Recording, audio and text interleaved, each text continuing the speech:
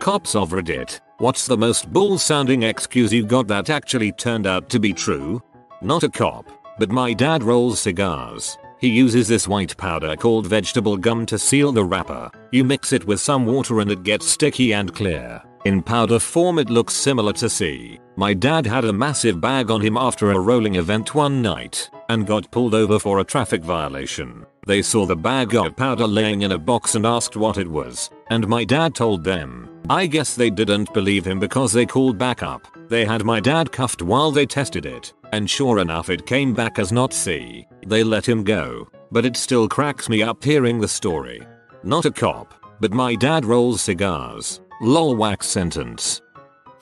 Had a domestic in progress I responded to during Christmas Day, and the excuse for them fighting was we're not mad at each other, we're just upset because we wanted to surprise the kids for Christmas. We got some deer, dressed them up. Now they're destroying our house. It turns out there was literally 3 fully grown white-tailed deer in the house, somehow dressed with full bell harnesses like Santa's reindeer. I had to call the game wardens down, who were then able to help me remove the deer from the property without injury to us or them. How they managed to get the deer and dress them up is still a mystery to this day.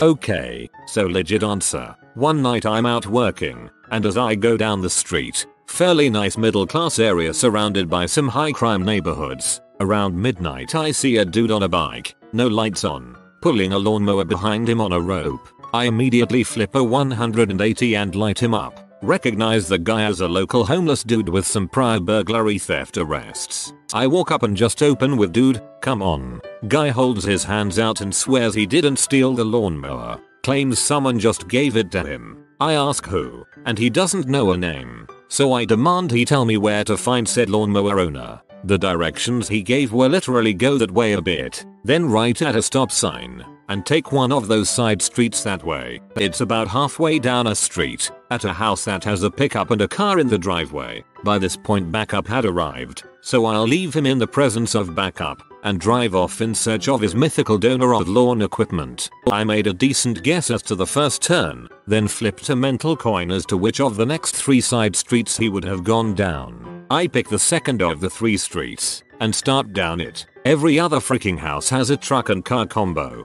There must have been a dozen houses that matched the description.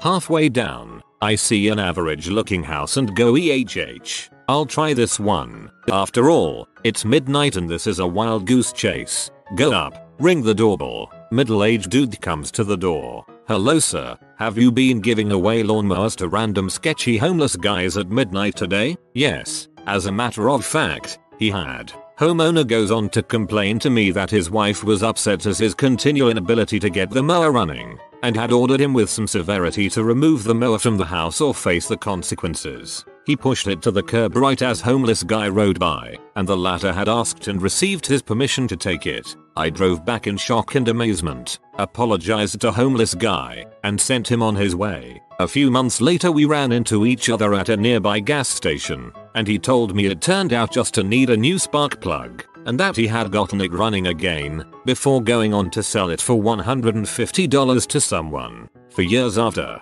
whenever I would run into him, he would always make sure to remind me of the money he made from selling that stolen lawnmower. Lol. Man, the odds of guessing the right street and house. One of the funnier ones that I remember, we got a call for a kid. He was 18 and a gang member, brandishing a firearm. He had pulled up his shirt pretending to brandish a firearm to intimidate somebody. The person calling only saw a holster. After we got there, he kept telling us it wasn't a gun but a corncob. We took him down at gunpoint and he was right. He was walking around with a holstered, black dildo. Why? Because he could. Haha. The balls on this guy, seriously. Not really an excuse, but shocked the crap out of me. I've always been told a diabetic with high blood sugar acts the same as someone who is drunk. Get a call for a car all over the road, hitting trash cans on the side of the road and whatnot. We stop the car and get the driver out. He's slurring his speech like no other. Can't maintain his balance to save his life. Fails all the sobriety tests, but blew zeros on the PBT. He denied drinking and swears up and down he didn't do any drugs. Never mentions the diabetes. We're all scratching our heads and I remember the blood sugar thing. Call medical to our location and sure as crap his blood sugar was 550 and he finally remembers that he hadn't taken insulin in 8 hours. My dad is an officer and he pulled someone over for speeding and running a red light and they said their breast implant burst. He called EMS to rush them to the hospital and turned out it did and it's actually very dangerous if they leak.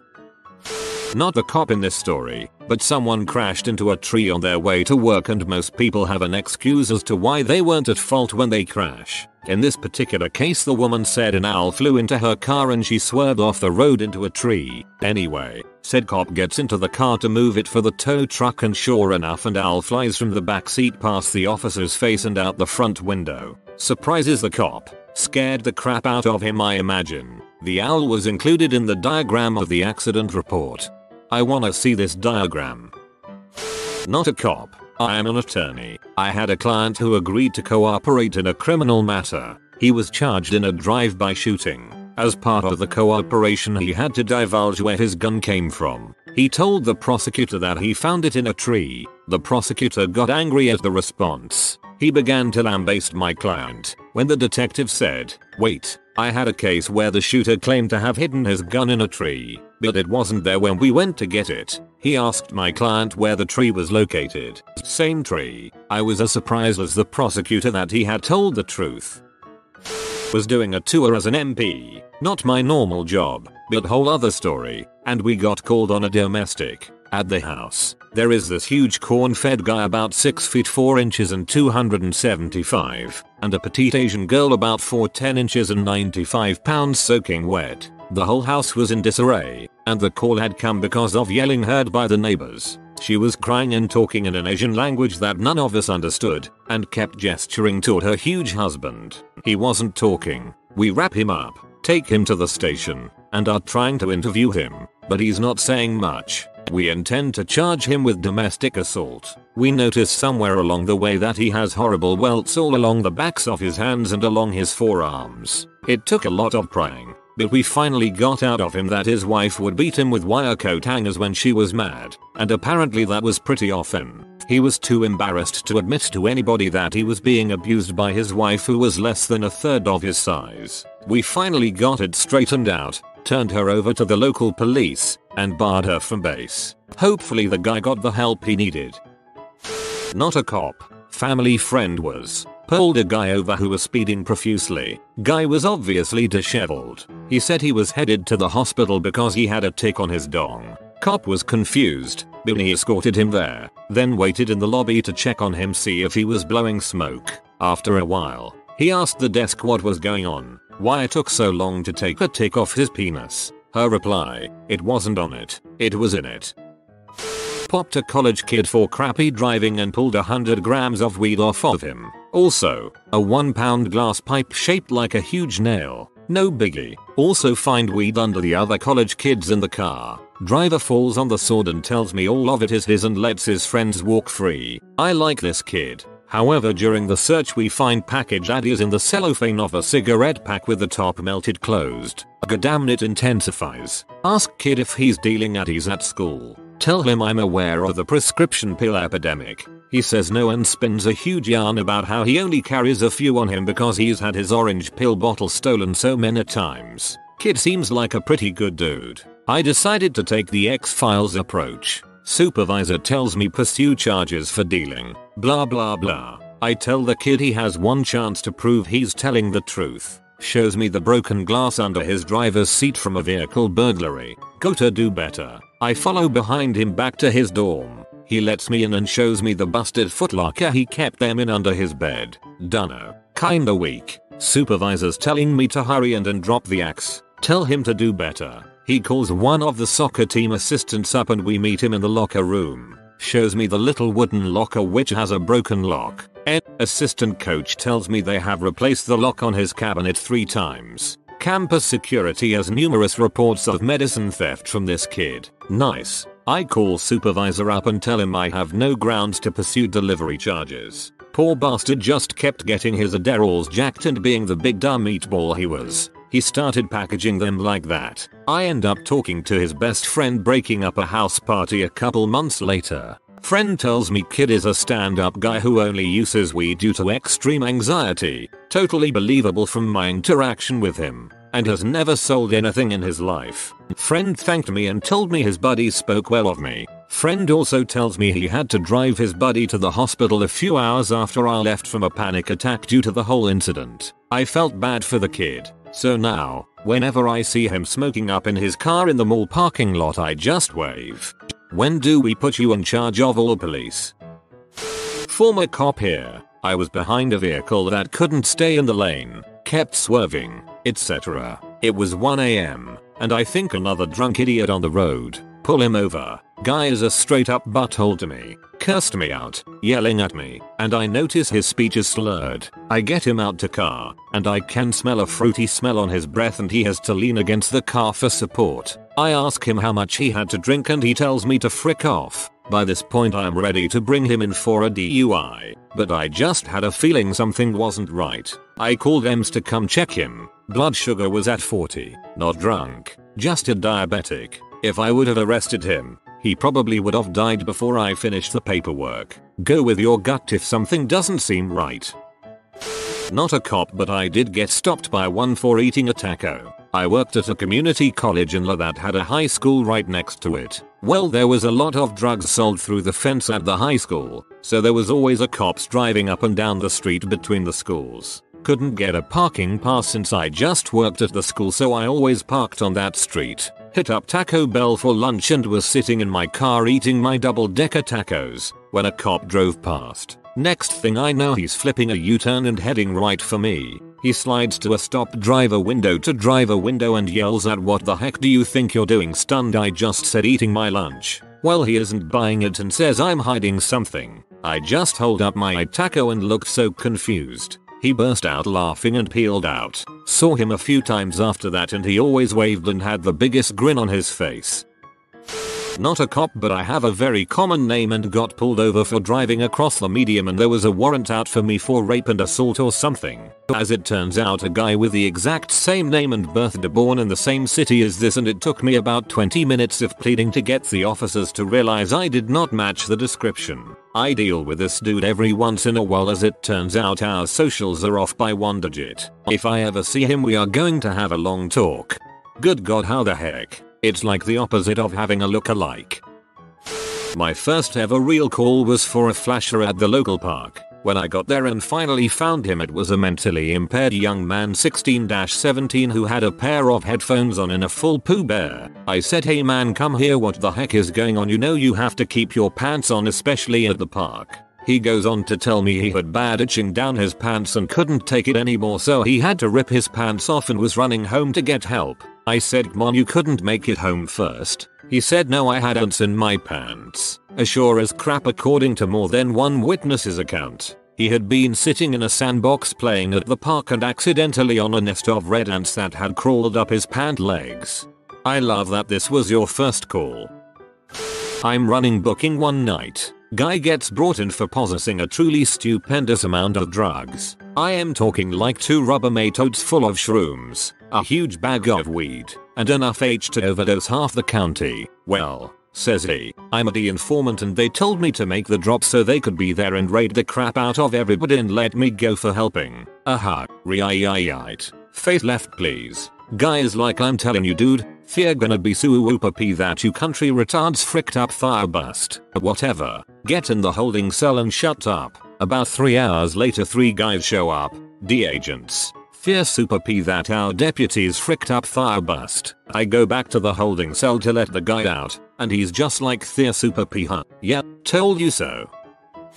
Former US Coast Guard, and actually did law enforcement. For those unfamiliar, the Carolinas in the States and especially Wrightsville Beach, Myrtle Beach, New Topsail, Lockwood's Folly along the NCSE border are overflowing with drunk and or stupid boaters during the summers, especially with UNCW nearby. Drunk college kids on the water everywhere doing reckless crap. BWIs, illegal charters, fricking around outside of the channel, cutting bows, speeding, ignoring no wake zones, and even the odd drug trafficking, illegal firearms trafficking charges. Suffice it to say, combined with hurricane season, we were quite busy from May-September. One Friday afternoon our gets a call out on channel 16, like 911 boaters, from a captain calling in a pontoon boat that has flipped and 20 young, intoxicated males in the water. We arrive on scene with another 47 feet from a nearby station and are fishing these drunk idiots from the water. They pack 24 people on board a 14-person pontoon boat and of course it flipped. As we're pulling them out, literally all of them were drunkenly threatening us with their daddy's law firm. It was like a crappy 90s teen MTV rom-com come to life. We just rolled our eyes, zip-tied them, didn't pack enough cuffs, and 90% of them were combative drunk, even seeing the pistols on our hips, rifles, shotgun slings. Turns out it was an entire frat of future lawyers studying at Ellen whose fathers were all lawyers as well. Still didn't save them from the local US attorney and reckless operation of a boat, BWI, and license captain, etc charges. Still was surreal with dozens of drunk 20-year-old dudes wailing and telling us their daddy would sue us. Don't even get me started on jet skier stories.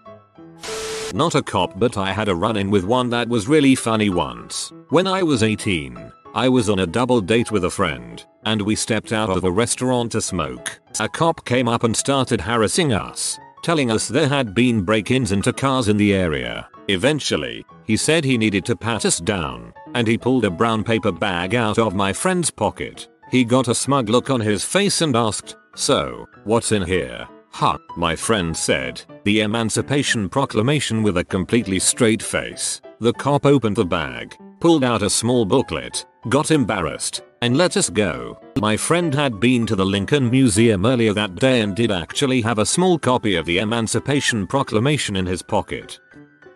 Mid-July in like 2008, young kid going 93 in a 55. I swing and he immediately pulls over, approaching the car. His first words before I can even start speaking: "My dog died. He hung himself. I gotta get back before my mom gets home." What JPG? Anyway, he calls other family members. His aunt, uncle and 2 cousins come out to the stop, and between all their sobbing, they verify that the dog had actually hopped over the fence on a leash runner and couldn't get back over. Everyone's crying now. They showed me a photo on their phone. Apparently they found the dog and called the kid at work and he just left. I didn't even bother verifying further than that. Cousin drove the kid's car back so they could take care of the dog and prepare for mom. Some said that I should have wrote him, but losing an animal sucks enough. He knew he fricked up and adding financial burden to him wasn't going to help him or me.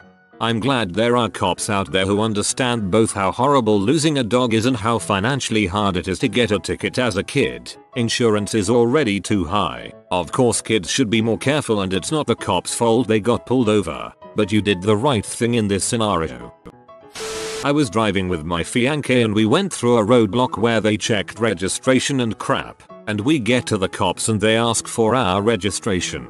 I'm sitting in the passenger seat, so I open up the glove box and right there is a clear and marked baggie filled to the brim with catnip. I completely forgot it was there and just froze, wide-eyed. I turned to look at the cop shining his light through my open window and he's frozen too, just staring at the baggie with this look on his face like, really? I just started immediately professing, "OMG, I swear to God this is catnip. You can take it and smell it or test it or whatever, like, I swear." And at this point it's just so ridiculous that I start cracking up, and the cop takes it and reasonably deduces I'm telling the truth. And he starts laughing and calls his partner over and tells her what happened, and they both just cackled away for a minute and sent us on our way.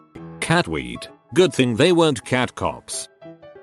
My dad was a cop and my favorite story of his goes like this. He's a young cop in a rough neighborhood. It's so late that the stoplights are flashing red, meaning treat it like a stop sign. Out of nowhere this pink caddy goes rolling through the intersection. My dad pulls him over. A big black dude was driving. The caddy had fur interior, dice in the mirror. A real pimp car if you know what I mean. My dad goes, "So do you know you ran that light back there?" And this guy says, "Officer, I do believe I got between the flashes." My dad was laughing so hard he had to let the guy go. I can just imagine the dude's thought process when he saw the flashing red light. Cop here. Got a call of a domestic dispute that sounded very heated and a lot of banging was heard. Get a scene and I can hear someone yelling and swearing and brawling. Doesn't sound good at all. Guy answers the door, shirt off and angry, but seems bewildered as to why police had been called. He told me he was building IKEA furniture. Sounds like the most balls thing. But we enter, see the new IKEA furniture half set up and no one else is home. Color me surprised. Oh man, totally been there before, haha. This was my favorite story from my 4th grade teacher, not a cop. She went to her cousin's wedding in mid-July. The cousin had overestimated how much champagne they would need at the reception and was giving away bottles to anyone who was interested. So my teacher took 3 and put them in the backseat of her car. Again, this was a hot summer day in July. After saying their goodbyes, my teacher, her husband, and her parents piled into the car and pulled out onto the highway, where 2 bottles burst open, spraying champagne everywhere and causing quite a ruckus. Of course, while this was happening, the car was swerving as the driver was also getting bathed in sparkling champagne. So it came as no surprise that as soon as they collected themselves, they saw the familiar flashing lights of a state trooper and pulled over. According to my teacher, the first thing the cop said was, "I'm not gonna ask if you've been drinking because I can smell it from here." My teacher tried explaining what had happened, but the cop wouldn't hear of it and ordered everyone out of the car. That's when the cop saw that everyone, both drivers and passengers, were dressed in their finery, but soaked with champagne, and looking quite shaken. A cursory search showed the open bottles, but the cop still insisted on a quick sobriety check just to make sure. That must have been a sight. Police over it. What is the absolute worst crime scene you've come across? Not a cop, but I am in college to become one. One of my professors at the time worked homicide as a lieutenant at the precinct and brought in crime scene photos all the time to show us on the projector. One was of this 17-year-old kid who'd had his head caved in on the early 2000s. It was a pretty big case at the time in Philadelphia. He worked construction part-time and walked home every Friday with a couple $100 in cash for his pay. His best friends, 1 girl and 2 guys, all in the 16-18 range, wanted to make a quick buck. The girl lured him to this regular meet-up spot for fricking near some woods. When he started taking his clothes off, the 3 friends jumped him.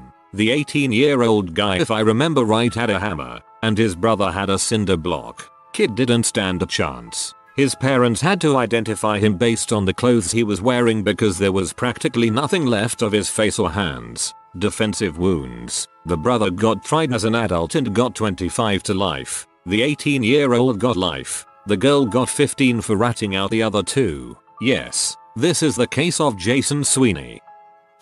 Probably the 4 suicides I've worked. My very first. A man who had recently been diagnosed with terminal cancer decided to prematurely end his life. He jumped in the early morning from a 5-story parking structure. He landed in such a way that his brain pretty much popped out of his head. When we found him, his brain was fully intact, but sitting in a puddle of blood exactly 23 feet from his body. He left a note apologizing to whomever finds my body and asking that his wife and daughter were cared for. The second, we got a suspicious circumstances call regarding a possible explosion next to a baseball stadium. It was a little after midnight. Upon arrival, and not seeing any smoke or flames, I got out and walked around. There were big tents set up for a game the next day. I saw what looked like a person sitting in a chair in the middle of a tent. I called out to him and he didn't answer. As I approached, I put my flashlight on him and nearly soiled myself. The top half of his head was just gone. I walked under the tent and noticed a shotgun sitting next to him. As I was calling it in, I felt something like rain hit the top of my head. I shined my flashlight up, and the inside of the top of the tent was absolutely coated with blood and brain matter. He did not leave a note. I still have nightmares about that one. The third, we got a report of a single gunshot in a field next to a church. I had a trainee at the time. It's about 2 o'clock. We drive next to the field and pretty quickly spotlight a body laying next to a lone tree. Pretty much the same thing as the last one. Top half of the head missing. Single shot 12 gauge sitting next to the body. He had sat down, leaned against the tree, and put the shotgun in his mouth. Brains and various red goo all in the branches of the tree. No note. And the most recent one, an RA at a dormitory had reported a bad smell to a maintenance worker. The maintenance worker keyed into a room on the first floor after knocking and getting no answer. He said when he opened the door, he recognized the smell and immediately called us. A paraplegic student had committed suicide by overdosing on prescription medication. We found him in his wheelchair with his head in the sink. Apparently he was vomiting into the sink, and the sink had clogged up. His head was partially submerged in vomit, and, as the AC was off, he was very ripe. I couldn't seem to get that smell out of my uniform no matter how many times I washed it. He didn't leave a note, but we found out later he sent a text message to a girl he was fond of. She ignored it, thinking he was just being dramatic. The mental health care system in my state is severely broken, overburdened, and rife with bureaucracy. Not my story but a friend's. He receives a call and responds about a single vehicle crash with only one survivor and 2 victims. Here's what happened. 3 high school students and childhood friends were driving to a gun range firing area. The one in the back had a shotgun in his hands. They go over a pothole. The shotgun fires and instantly kills the driver. The driver's dead weight hits the gas and they slam into a tree. The passenger, wearing no seatbelt, is ejected through the windshield and impacts a tree, breaking his neck and crushing his skull. They were 2 weeks from graduating high school. The surviving friend now attends therapy, medicated, and has attempted suicide at least once. My mom works in the mental health field and treats people with severe conditions. She began treating a police officer who is severely traumatized from a crime scene he was called to. Here's what happened.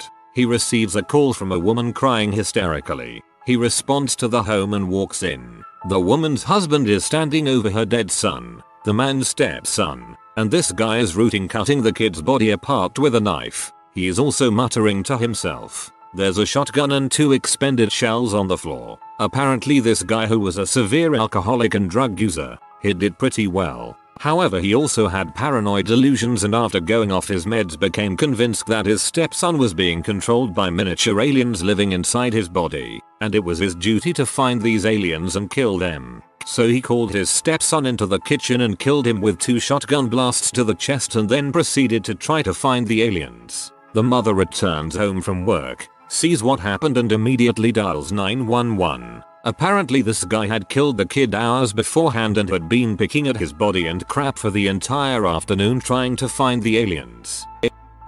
The saddest scene was a fire where a number of children had died. There is nothing as sad and disturbing as seeing a lifeless child. The most grotesque scene was an obese man who died on the toilet and fell forward onto the lino floor. He lay there for 3 days. We had to peel him off the floor and what used to be his face and chest was now a large amount of maggots and goop. The scene that made me most angry was the home where the big fat husband had thrown his tiny wife around the place and put her head through the plasterboard of a wall. The sight of her cowering and him standing there laughing made my blood boil. Fortunately, he violently resisted arrest. He didn't think he could be arrested in his own home. The most frustrating scene was the debauchery victim who was too afraid to name her attackers because they were connected to the IRA. That feeling when you can do nothing to bring such a heinous man to justice. My father was a cop for 25 years. He's seen some crap in his time. Here's what he thinks was his worst crime scene. A domestic murder where a husband attacked and killed his wife with hammer blows to the head. She was discovered by her children, ages 4 and 7, who told their neighbors, who called the police. He was found on an industrial estate nearby, in his car, having expired through breathing exhaust fumes. Worst accident scene. A 7.5-ton goods vehicle lost control on a motorway, crossed all 3 lanes, went through the central reservation, hitting several vehicles on the opposite carriageway. One of these vehicles was a Mercedes Sprinter van. The impact flattened the Mercedes from the driver's side across the vehicle's back. The passenger walked away with a minor head injury. The driver's body had been stretched to approximately 9 feet long due to the impact force. The occupants of the 7.5-tonner were both dead, the impact being on front driver's side corner diagonally across the cab. The driver was decapitated from his chin up. The passenger was decapitated from the middle of her nose up. Extracting the remains was an interesting experience. My dad was in a wreck like that. Big transport truck cratered his car, but my dad walks away from the wreck with minor injuries because he saw it coming and had the presence of mind to literally unfasten his safety belt and jump into the passenger side seat. If he hadn't, he'd have been a red smear. 4 uncles physically shaming 2 minor females. None of the uncles knew the other 3 were doing it. Of course, now that the young girls are in their 30s and have denounced the actions of their uncles, they've been banished from the family for telling the family secret. Oh my god. We had a kid, late teens, hang himself on Halloween on a hill visible to the whole neighborhood. Of course everyone thought it was a prop until someone complained that it was in poor taste and decided to check it out. Also a suicide with a high-powered rifle. I was dispatched to go check on the guy because he was sending vaguely upsetting texts to his wife. As I was on my way I kept getting updates that the texts were escalating and finally a goodbye. Tell our son this isn't his fault. Crap. Guy shot himself under the chin as I was pulling up at the house. The shot split the front of his head in two. There was no surface in the garage that wasn't covered in brain matter. I can remember the smell of gun smoke in the air and the tiny plops of brain falling from the ceiling. The absolute worst part was when the coroner was examining the body on scene. We had to put him on his stomach. As we did, the split sides of his face were in such a way that they were splayed out on either side, and both eyes were looking back at us. I still have nightmares about that one. When I got back to the office to gear down for end of shift, I found that I had some of his brains on the back of my vest carrier. That went straight into the garbage. Also, not a scene per se, but we recovered an avalanche victim and found a GoPro on his helmet. GoPros were still a novelty at the time so we weren't quite sure what we'd find. I watched it and sure enough it caught the whole thing. The worst part was moments after we was buried, he realized what was going on and began screaming. I had to listen to the whole thing, in case he screamed out any messages for the family or anything. The screams were muffled inside the waterproof case, but still horrifying. Danish cop here. Some years ago a coked up driver hit a woman in central Copenhagen. She was hit with about 120 km/h while crossing the street with her boyfriend in hand. Her body flew about 100 meters down the street. On second thought I have removed parts of the description out of courtesy. When the first patrol car arrived at the place of impact, the boyfriend was sitting beside the body and caressing her head. They had to be 3 officers to pull him away from the woman. The driver was a well-known man that had done something close to this before. 2 underage Danish girls was in the backseat of the car he hit her with. I ended up in a fight with one of them cause she wouldn't stop phoning different people while we still were chasing the driver in the area around the car. Oh, and he could have killed about 10 people. About 20 seconds before he hit her, he drove through a red light at the busiest pedestrian crossing in Denmark. It was about 0100 on a Saturday night and it was the night the Christmas beer was released. He got a sentence of 4 years and 6 months. The longest sentence in Danish history for a hit and run. Prisons in Denmark only serve 3/4 of the sentence, and on the weekend he got to go home from prison. In the last year of the sentence, it's only a couple of months since the newspapers wrote that he hadn't returned to prison after a weekend at home. That's the lenient Danish prison system for you. I have 2, but both not crime scenes. First, decapitated body in a one-vehicle RTC in Concert, Durham, England. Crashed into a stone wall and overturned, somehow decapitating the driver. Second was a sudden death. In a flat, the occupants in the downstairs flat complained of a leaking drain from upstairs. Turned out the person upstairs had died, rolled out of bed, and was decomposing on the floor. The leak was the various body fluids from the deceased. It wasn't all I ever saw, but certainly the worst. My career was effectively ended by a lady that got hit by a car. It basically ripped her whole face off, except her eyes, basically from the nose down. You could see her vocal cords. She was convulsing on the ground, and a crowd of people were standing around her. I was first there, and she was still alive. There was absolutely nothing I could do for her at that point. It was obvious she was bleeding out. I got down on the pavement, cradled her in my arms and told her she would be okay, while I tried to stop some of the bleeding. I knew I was lying, but I wanted her to not feel alone and scared when she died. She passed in my arms. As the medics showed up, they worked on her for a bit, but they called it before the chopper landed. 2 weeks later I quit. I've had severe PTSD since then. I drink a lot to self-medicate. I go to therapy. I've lost almost all of my friends, and several jobs. I take pills every day for depression. Sorry for the vivid description, but you asked. I can still smell it, see it, the works. What a brave, gentle, loving gesture. Thank you for sharing this story. My friend passed away in a car accident, alone and in a foreign country. It eases my pain to think someone might have been there for them like you did to that woman. More love and strength to you. Private security here. Was patrolling the exterior of my building when I smelled it. Once you smell death, you never forget it. What's worse, it was coming from the trash compactor. We have a couple nice restaurants who toss their garbage into the compactor, and a lot of homeless nearby. One of them saw the cooks tossing the garbage the night before and climbed in to grab it. However, the compactor is one of those that will activate when the door closes. Either he didn't know that, or the wind got the door.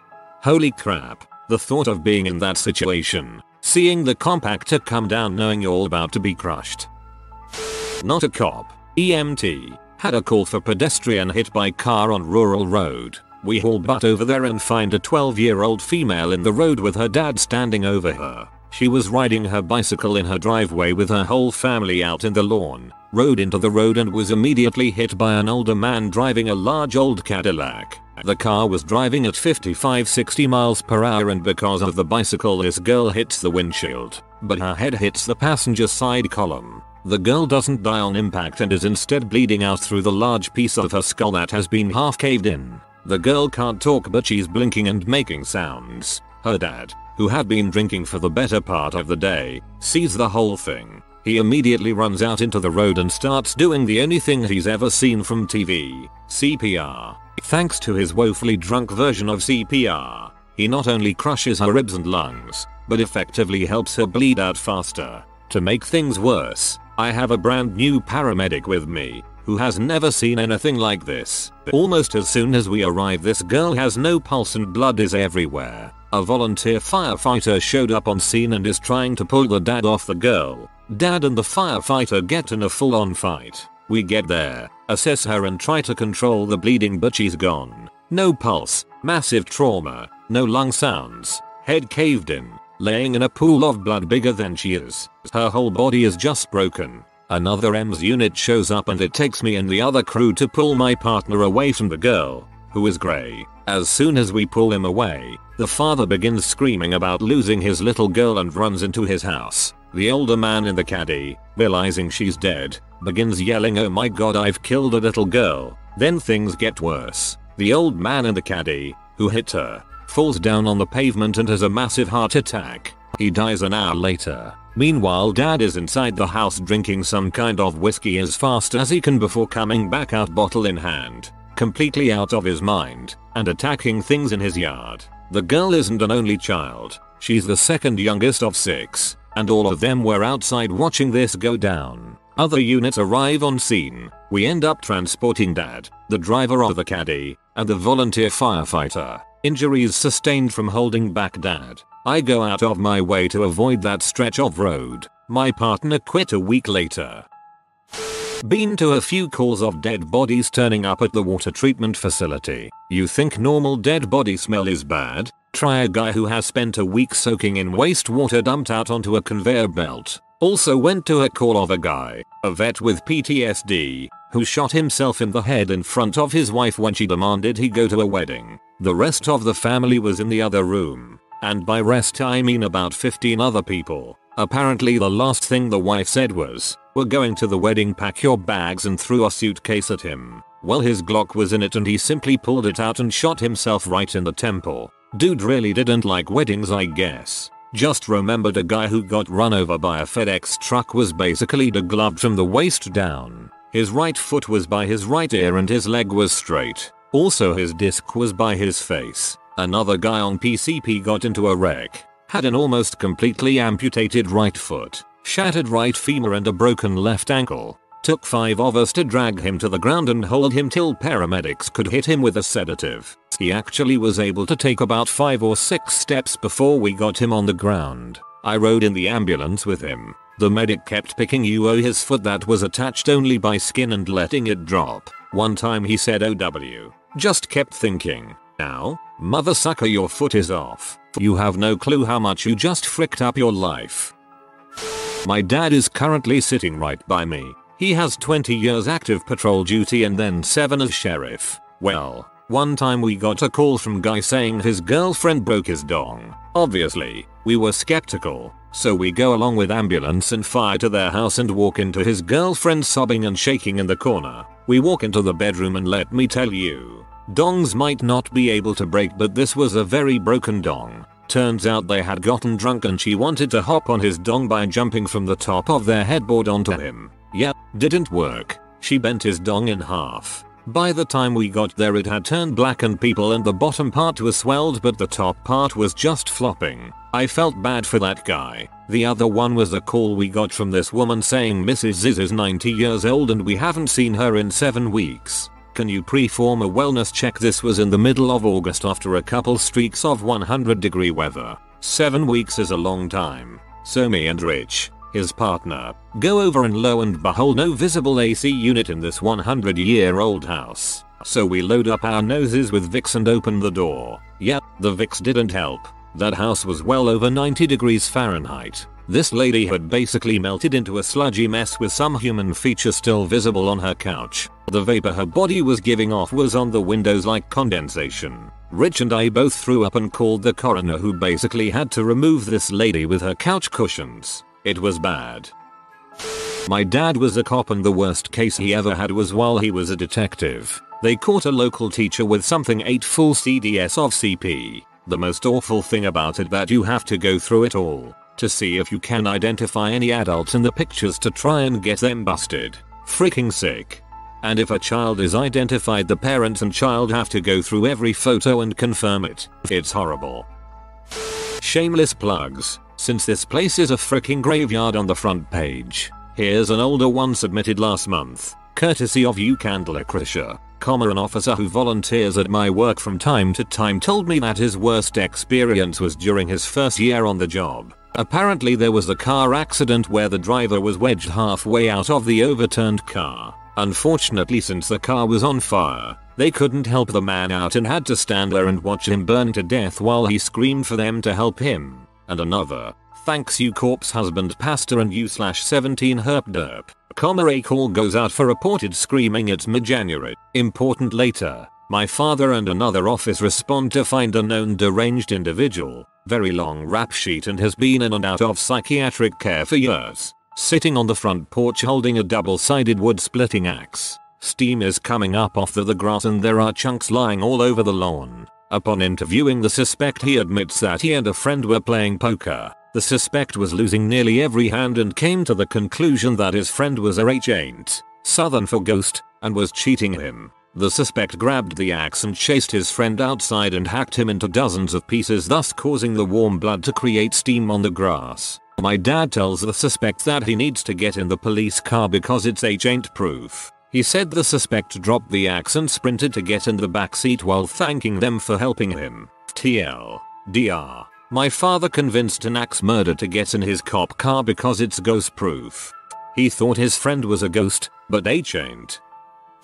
My friend and his dad are volunteer firefighters. I was staying the night and they got a call at 1 AM. They knew it would be a long call based off of info from their radios, so I went with them. According to a witness, a motorcyclist going about 120 miles per hour was going around a wet corner at midnight past a semi-truck. He leaned too much into the corner, slid across the road, still on his bike, hit a tree. He disengaged from his bike when he hit the tree, and skidded in front of the semi, where the semi smeared him like spreading peanut butter on toast. I stayed in the truck with the windows down, but could see everything due to all the flashing lights. Semi driver was a wreck, crying and sobbing, saying that it happened so fast that he couldn't do anything. I got to watch my friend and his dad scrape a guy off the road.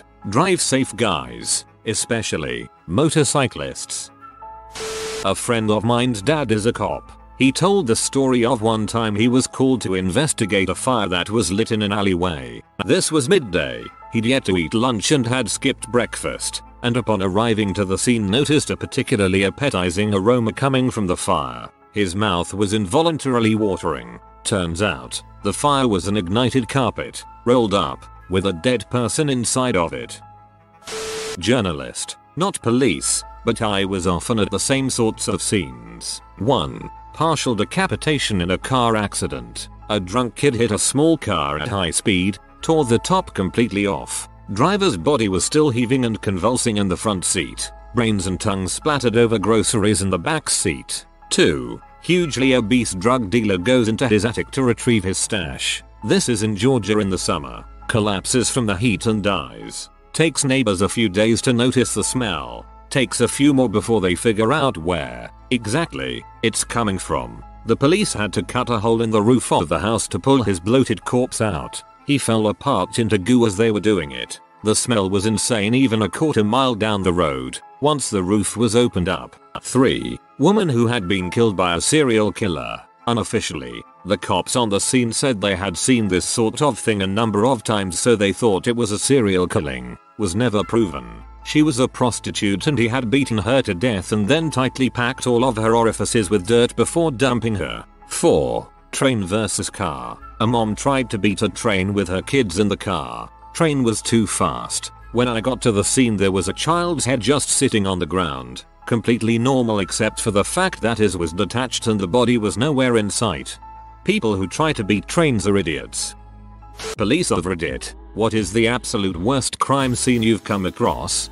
I have 2, but both not crime scenes. First, decapitated body in a one vehicle RTC in Consett, Durham, England. Crashed into a stone wall and overturned, somehow decapitating the driver. Second was a sudden death. In a flat, the occupants in the downstairs flat complained of a leaking drain from upstairs. It turned out the person upstairs had died, rolled out of bed, and was decomposing on the floor. The leak was the various body fluids from the deceased.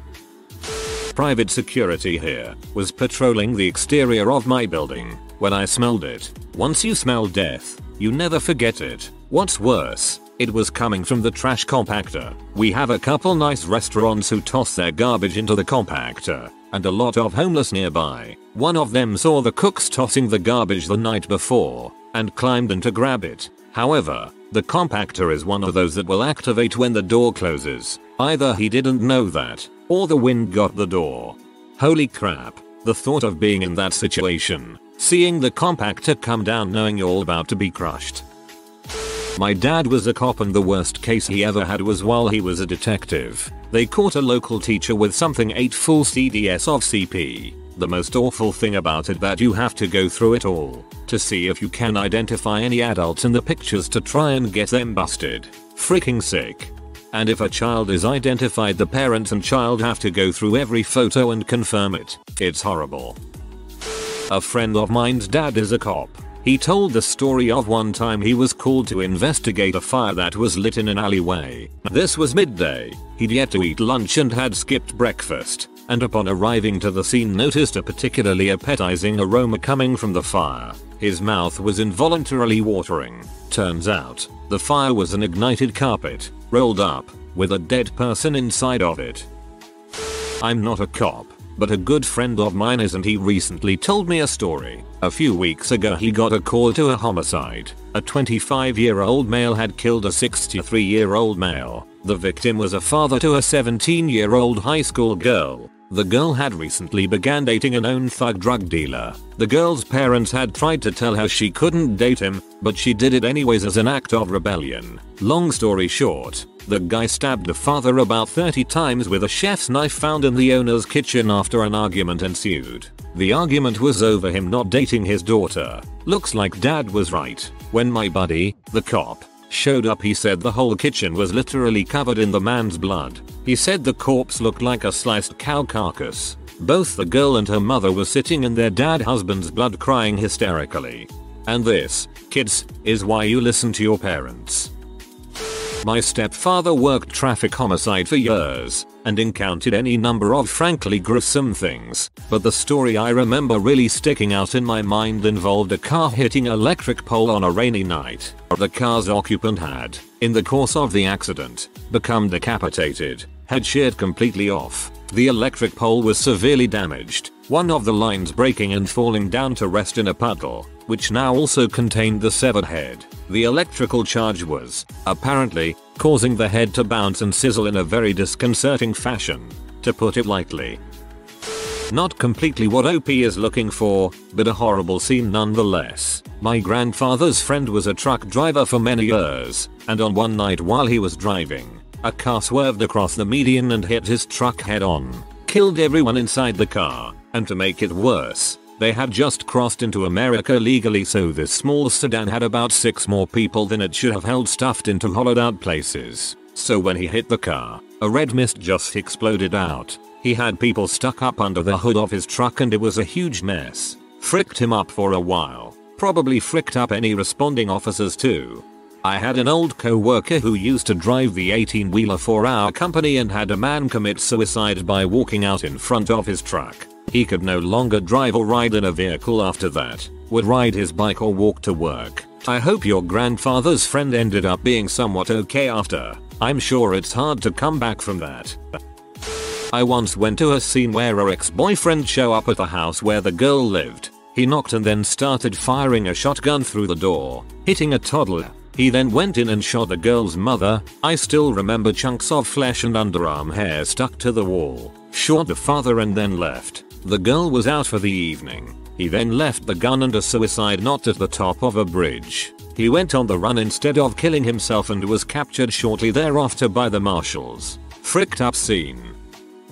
My father-in-law is a retired state trooper. He was called to respond to the 2-vehicle accident near his home. That's where he spent his final minutes with his wife before she died trapped in her vehicle.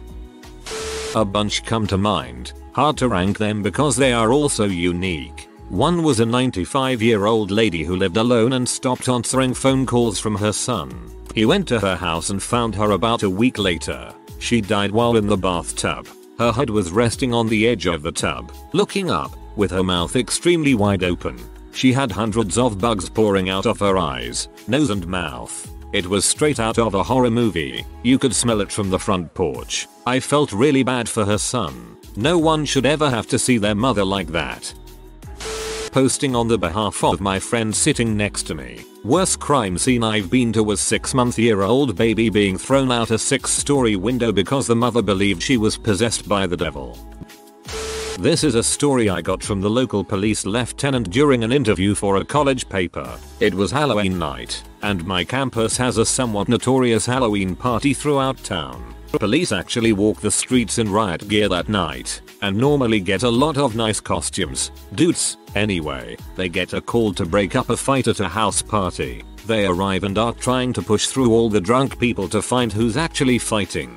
They got to the fight, which was actually taking place the next house over on the sidewalk, but a second too late. They watched as one kid pushed the other in front of a speeding tow truck, basically causing this kid's body to explode into a bloody mess. I think the kid who pushed him got involuntary manslaughter or something like that.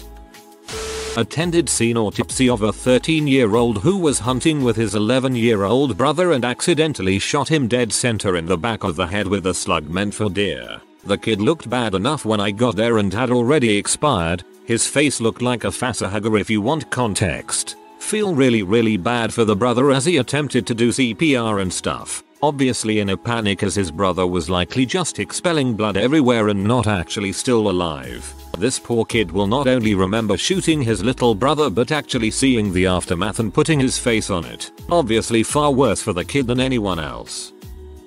This one's a bit of a cliché, and not really a crime scene. Few months old DOA. Elderly women with no family, just 2 dogs. Family out of state asked for us to check on her. Got into her apartment. She had been dead a few months. Other than the smell, the sight of her eaten off fingers by the starving dogs that were there.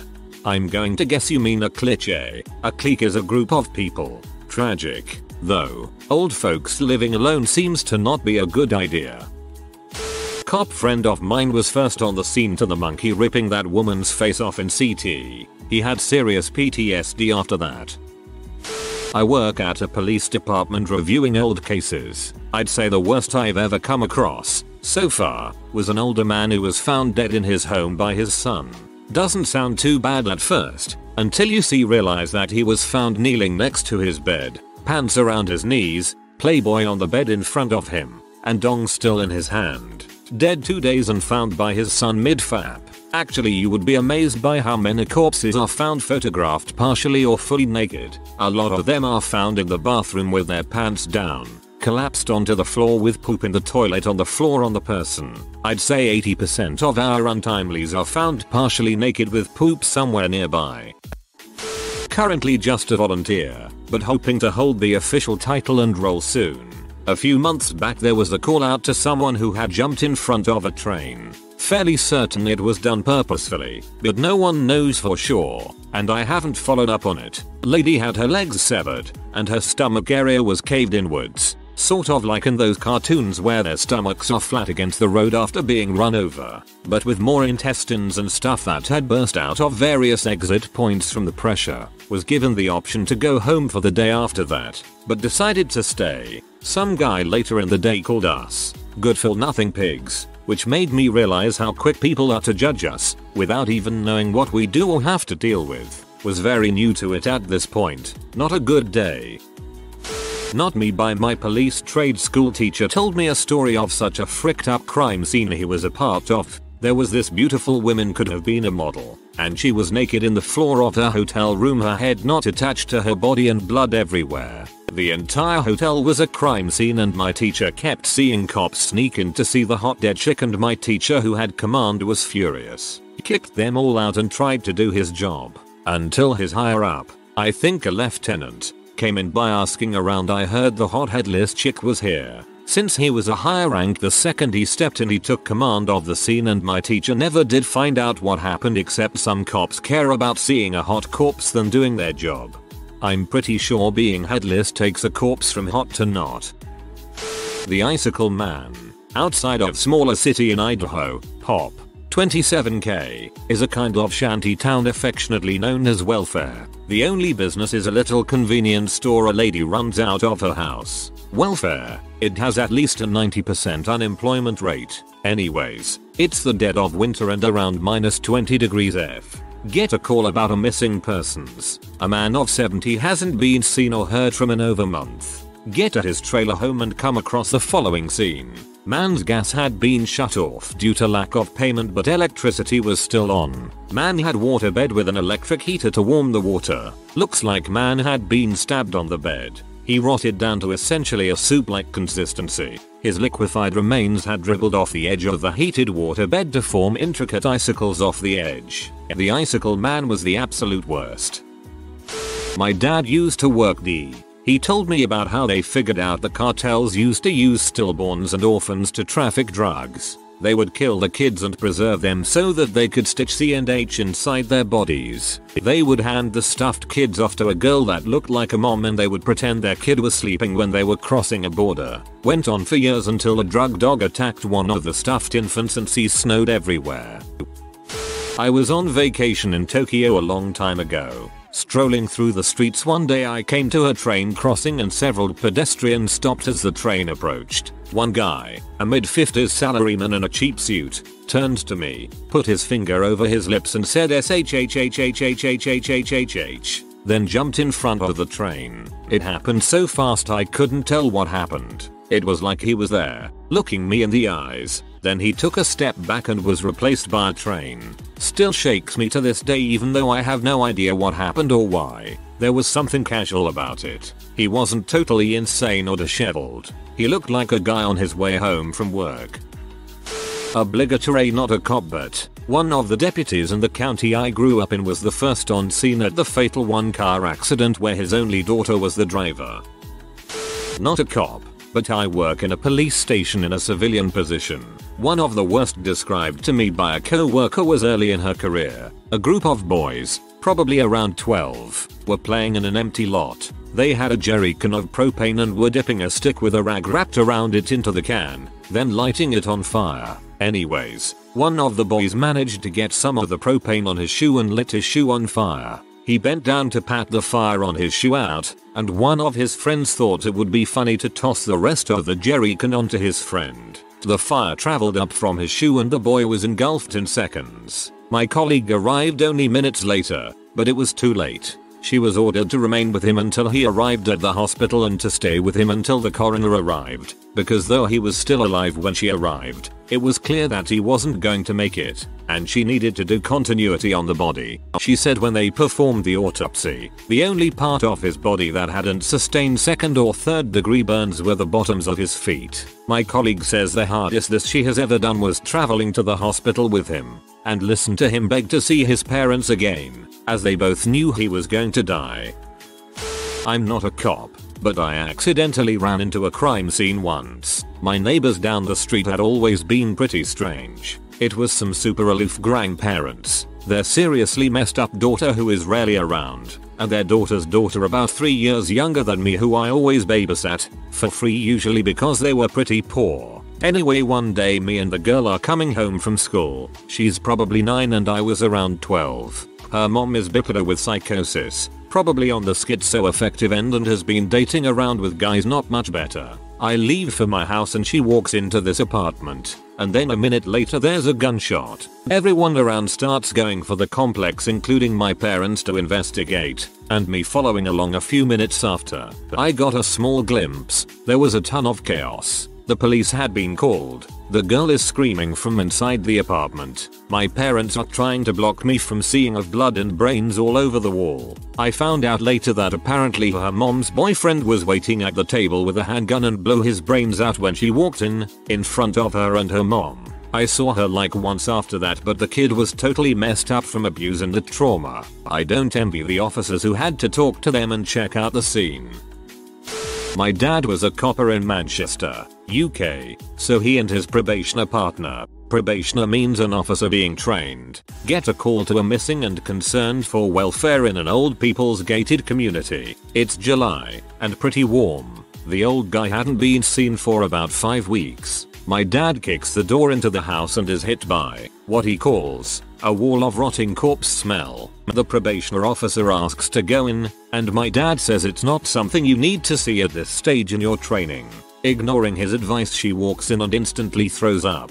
The corpse has turned black, tongue swollen, all this crap. The coroner comes round and they start to lift the body off of the bed. Upon lifting the corpse, the back skin falls off and the kidneys drop out onto the bed. My dad threw up on the body and the coroner apparently laughs. Of 9 years of service, that was the worst thing he ever saw. When my father was a rookie, almost 60 years ago, he was called to a trailer park by concerned neighbors. It was winter and a poor family had tried to heat their trailer with a kitchen oven. The snow from the roof melted, iced over the windows and effectively sealed it. When my father and his partner forced the door, they found the bodies of young children and the father. The mother was no longer rational from the effects of CO2. She was on her hands and knees in the kitchen, trying to scrub the vomit of her dead children off the floor with their bodies scattered around her. Pop saw World War II from Normandy Beach to Berlin. I asked him what was the worst thing he had seen while in uniform. I was not expecting a story about a NJ trailer park. My anatomy professor worked in INA for a while. I'm not sure in what capacity. He wasn't a medical doctor or nurse, but one morning he was working and this guy walks in, torn clothes and covered in dirt and blood, with his shirt full of something squidgy and leaves, holding the edges to keep everything contained. Like when little kids use shirts to carry Legos. The guy drove himself to the hospital, but he is disoriented and isn't making any sense. But they quickly realize his intestines are in his shirt. Well, partly in his shirt and partly in him. They get him in surgery and clean up what they can, stuffing it back in, but some of it gets removed because it's too damaged or dirty or whatever. Turns out he was out hunting early in the morning by himself. He had climbed a tree to get to a hunting platform or something. I don't remember what it was called and I don't hunt. Sorry. The steps up to the platform were mounted into the tree. Not a ladder, but sort of metal L shapes designed to hold a foot and keep it from slipping off. Except at some point he did slip off, and he caught himself on the hook step with his belly. He hit the ground, lay there for a bit, and then realized his insides were trying to be outsides. So he scooped them up as best he could and made his way to his car, where he drove himself to the air. Not sure if it was the worst, but definitely the most gratifying once I found out the details as to what happened. Went to a house for a call of a dog loose. Upon entering the house, it looked like a slasher film. Blood smeared all over the walls. Looks like large arterial squirts all over the place on the ceiling, etc. The homeowner had towels wrapped around his leg and arms and was at the point of passing out. All the while a happy pit bull covered in blood was outside looking at me wagging his tail. Got the guy medical attention and retrieved the dog. Turns out the homeowner was beating his dog trying to get it to become fight worthy. Dog turned around and made the homeowner his bee. Sad that the dog was put down. Dog seemed like it could have been a great dog if it was given a proper chance in a loving home. My stepdad was a lieutenant detective in our Midwestern town of about 25,000 people. He was in charge of this case where a serial killer stopped on his way through down to tie up, violate and gut a 16-year-old girl in her own bed after school. My stepdad stayed in the bedroom with her body through all the forensics and evidence collection. He had teenage kids of his own at the time. The killer went on to Florida to do the same thing to a 14-year-old girl. This was in the 80s, so it took some time before they were able to connect the two cases. Eventually the killer was caught after shooting a police officer in Texas. He was given the death penalty. This was the biggest case of my stepdad's life. He has stayed in touch with the girl's family over the last 30 years. Just a few months ago the case was on one of those criminal investigation shows where they interviewed my stepdad. He went back to the police station. He's been retired for 20 years and had to go through all the old documents and photos. Even after all this time, he still came home teary-eyed and exhausted. My dad told me about a scene he had to go out to once. This guy lives with his wife and her mother-in-law and his son. The husband and wife were into prescription pills and had a bad habit. One day the mother went to pick the son from school and the father and his mill got into it. He grabbed his rifle, shot her, then went outside into the woods into a stand with a clear view of the house. He called his wife and told her what he did. When the wife pulled up, she ran inside and then ran back out. She must have seen her husband from afar and told her son to get down. As soon as she did, her husband took the top of her head off, walked up to the car and fired a couple more rounds into it. He then shot himself in the head and the son witnessed it all. Years back my criminal justice professor told me the worst two he's been to. A guy had been pinned in between the platform and a train after accidentally slipping. They had to call the family to the scene because the only thing holding him together was the train. Once the train was moved he would die. He had to watch them say their goodbyes. Then there was an escalator incident where a little girl's arm was sucked into the escalator halfway. He said the screams alone were horrifying, and then when they removed her from the escalator she had no meat left on the bone below the elbow. Ugh, the train is horrible, but I think it's the escalator that gets me. This just confirms my fear of escalators isn't that irrational. My husband is an MP. Some parents came home with their baby in the car seat and decided the best place to put the baby in the car seat is on the stove. When they walked by, the stove turned on and the car seat caught in fire. They didn't know till the baby was screaming. When my husband got there, the car seat was an unrecognizable melted plastic blob in the middle of the road. Another time a teenage son beat a mother with a curtain shower rod with the curtain still attached. Then he locked her in a dog cage. My criminal justice professor told me this one. His co-worker followed a man who was suspected of kidnapping a little boy into his home. The co-worker makes his way into the man's bedroom where he finds him fricking the said little boy with a gun pointed at the back of his head. The man looks at the officer and grins as he pulls the trigger, killing the little boy. Only solace I took in it was that the officer shot him almost immediately after.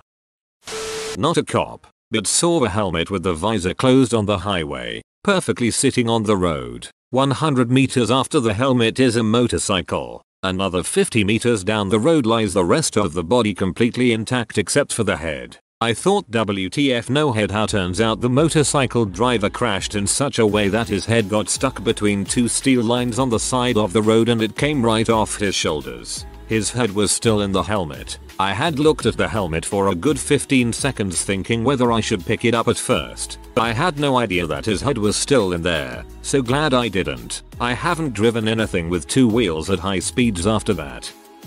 Serious, those of you who worked undercover, what is the most taboo thing you witnessed but could not intervene as to not blow your cover?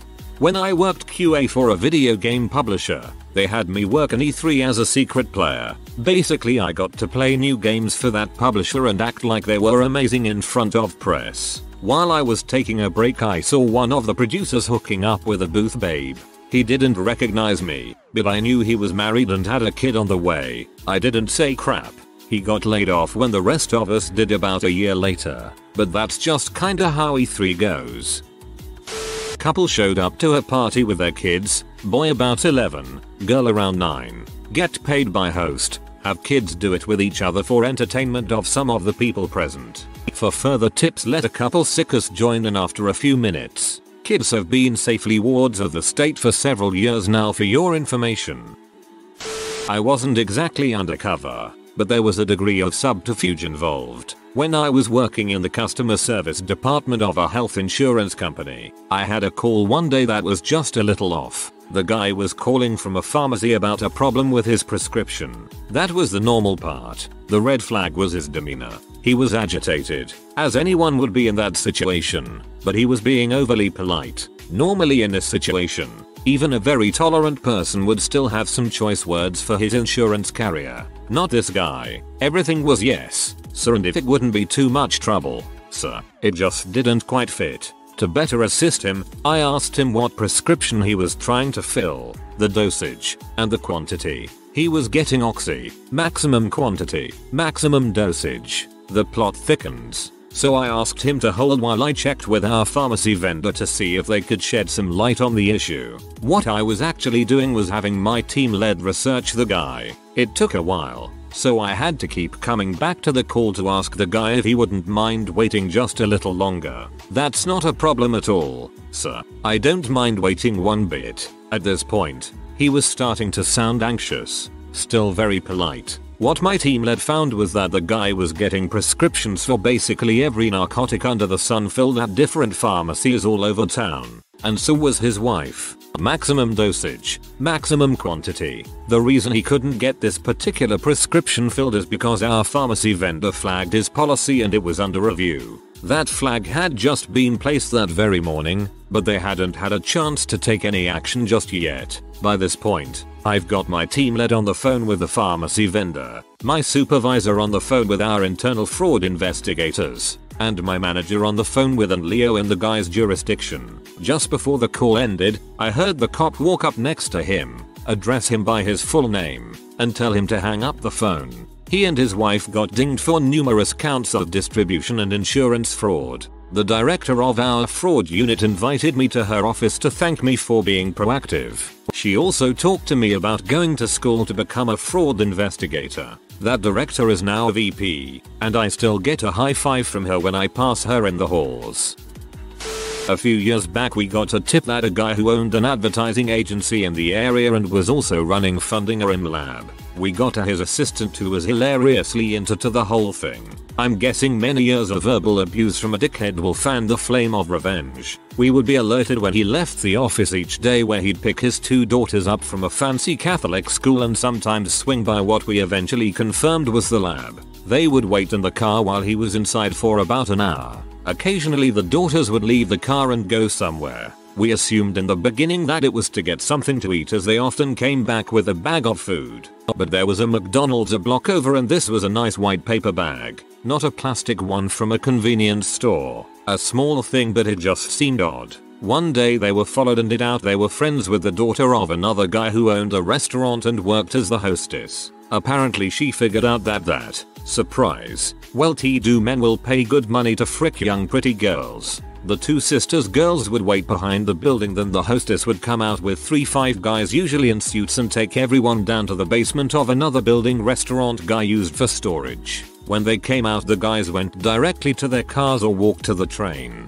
The girls would go inside the restaurant and come out with that white paper bag. We busted guy eventually but the girls' business wasn't our problem. My partner reported it and eventually someone followed up.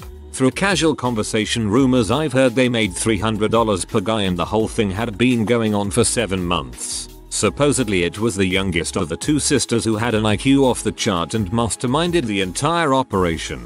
Neither father had any idea what was going on and the girls were between 12 and 15. As I was strictly involved with observation evidence gathering on man, the girls' business was handled elsewhere and due to their ages the case files are sealed well above my pay grade. One day though, it will be a fascinating read.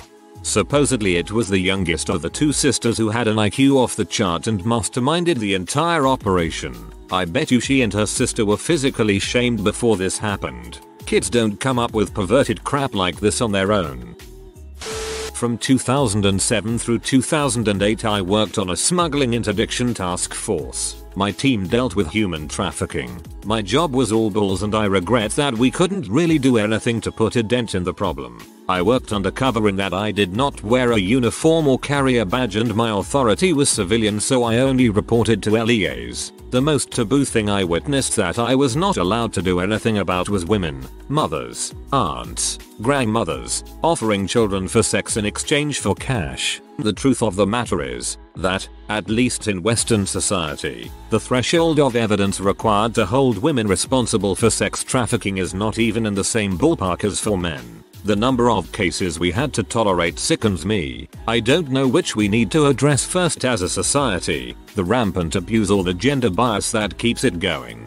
But the truth be told, I met just as many women pimps and abusers as I did men. The biggest difference I could see is that women were more often pimping out the under 12 demographic versus the male pimps that were pimping out the teens. I never saw one female prosecuted, but we were successful in moving a handful of kids to foster care. Working as a PI, without giving too many details, I was a part of a drug-happy orgy a pair of unfit parents set up. Had my partner do the drugs off camera with the excuse of me having a drug test for my job, so I couldn't partake in that. 10 plus people there, mostly in couples, and I ended up screwing the unfit mother and recorded her getting sandwiched at her home and plenty of other things. Needless to say, the kids aren't in that house anymore. Ended up quitting after that job. Kinda fricked with my head. The money was kind of ridiculous at times though. It was a custody case. The children went with their bio father who had been fighting for them for a long time. I've had to do some forensic PC work. Seen bodies mishandled by funeral staff, psychologists molesting their patients, veterinarians torturing animals, dentists killing children with unnecessary anesthesia, doctors filling a man's chest with metal stents for no reason, older doctors that are clearly incompetent cutting up some poor guy indiscriminately. I know I see the worst of the worst, but it is enough to make me not want to go to a medical professional until I absolutely have to. Even then it is iffy. All of these cases have the full attention of legal authorities. All of them took place several years ago. Anyone who could be charged has been charged. Worked as a private investigator for a while. Mostly did work comp cases. Seen some shiftiness, drug deals, etc. Worst thing was conducting surveillance on a person at an apartment complex. Get there before light to set up my rig. Little bit before sunrise this Mexican couple, 50s-ish, in a truck pull up in front of my position. Guy's pulling a trailer. Gets out, rummage through dumpster for metal and stuff. Okay, not so bad. Then the woman with him gets out and between my vehicle and said dumpster proceeds to pop a squat and crap on the ground. Way to start my morning, guys. Thanks. She's just getting swifty. I was working a detail a few years back in the Parks district of our county. We've had complaints and issues with men engaged in carnal activity in vehicles and restrooms. I volunteered to be a decoy with a wire to see if the issue was out of hand. I was hanging out in my vehicle and decided to go near the men's restroom for a bit. It wasn't long when a vehicle with out of county plates parked, an elderly gentleman driving. I kept my position at the restroom entrance when he walked up. I could tell he wasn't there to use the restroom. He chose the first stall and acted as if he had to urinate. Then I heard it. He was masturbating pretty vigorously and the sound was awful. He leaned back out of the stall to see if I was still there. I wanted to get the heck out of there. The look on his face, licking his lips with drool running down his chin. I'm not quite clear of the conversation, but he either finished or lost interest. As he was walking out of the restroom he reached out and grabbed my twig and berries. I froze, was shocked and didn't know what to do from there. My partners were in an enclosed garage watching and listening to the entire thing. After running this guy's information, it came back the car belonged to a diocese out of Dayton, Ohio, and the elderly male was the priest. I never volunteered for that crap again. This is kinda boring, but I was told to join a specific gang in college to leak info about it so that they could be removed from college. Kids of rich peeps. It turns out they used to regularly frick teen girls, sometimes even as young as 12, and used to give them drugs instead of money so that the girls would come around for more. I thought it was quite serious, so I gave all this information when I was about to pass out. My college is now closed for 1 year for suspected drug distribution. I worked for a large retailer doing internal loss prevention. I'm not the same guy that follows shoplifters around a store. I investigated the actual employees, including managers and warehousing employees and their supervisors. I would enter the store as a new hire or a transfer. A common issue was items missing from the loading dock. Most of the time it was employees stealing things and selling it out the back door. In one town in Iowa, I had to befriend a guy who was stealing a large amount of electronics. He just had a kid and stuff, so it was a bit hard. He asked if I wanted in. I'm not going to say how he was doing it, but it resulted in him removing surveillance to enter the electronics room and steal iPods and stuff. He was caught with the surveillance equipment in his car. Meanwhile, he was a store loss prevention guy that followed around shoplifters. By paying him, he would intentionally place himself at the opposite end of a store while someone would come in and leave with an abnormal amount of small resellables. Another was to inspect groups or theft rings. People who steal specific things from several stores in an area for resale. We would then often find these items for sale online. The 60-day World of Warcraft cards were a big one. Shaving razor blades, PC games, DVDs were an issue until they completely lost their value, and cosmetics. One time I had to follow a guy around for a week while he placed UPC labels for low value items on expensive items. He printed the UPC labels at home and put them on specific items. An accomplice, a shopper, would then find that exact item, pay at the register like normal with about $50 in random items at peak hours. This went on for about 2 years. This guy had over $700k in sales on his eBay account for a 2-year time period. Turns out he was doing this at 6 stores with 6 employees. Truth is though, these 7 people weren't even a drop in a bucket in regards to shrinkage. More like a drop in a well.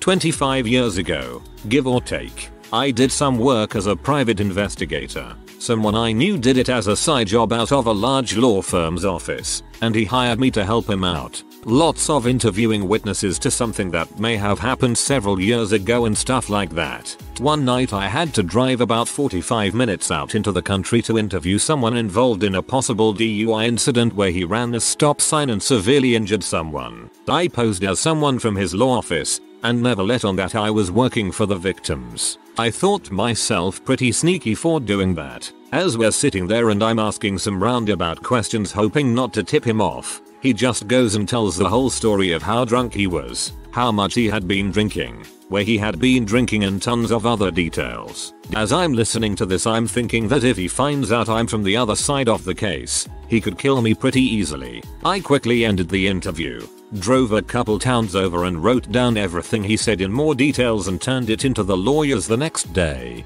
Tried to answer some questions below. This was late 1980s. I had zero training, was probably 20 years old, had no knowledge of anything law related, etc. I have no idea if what I learned was ever used, or even given to the attorneys. It could have been that the pie who I was helping out said what everyone here has said and just never told the law firm about it. I have no idea. After realizing how stupid it was of me to be out doing this, alone, with no one knowing where I was or what I was doing, and the fact that no one had given me any sort of training or guidance, I never went back to the office again and instead just focused on trying to build my freelance photography career. Pie here was in a crappy neighborhood and saw a guy beat his girlfriend pretty badly. Made an anonymous tip to the police, but they got there way too late and the GF ended up going back to the guy anyway. I watched an 8-year-old boy get punched in the face by his mother who was about to sell me an ounce of MJ. We waited as long as we could to not burn the CI, then locked her up on both charges even though I wanted to bash her face and right there. Not anywhere near cop or spy level, but was once hired by a music retailer to see how much attention his staff were paying to theft. By shoplifting his store, while legally ripping off the store, I saw a guy I knew watching me, and clearly encouraged by my blatant behavior, he proceeded to do the same.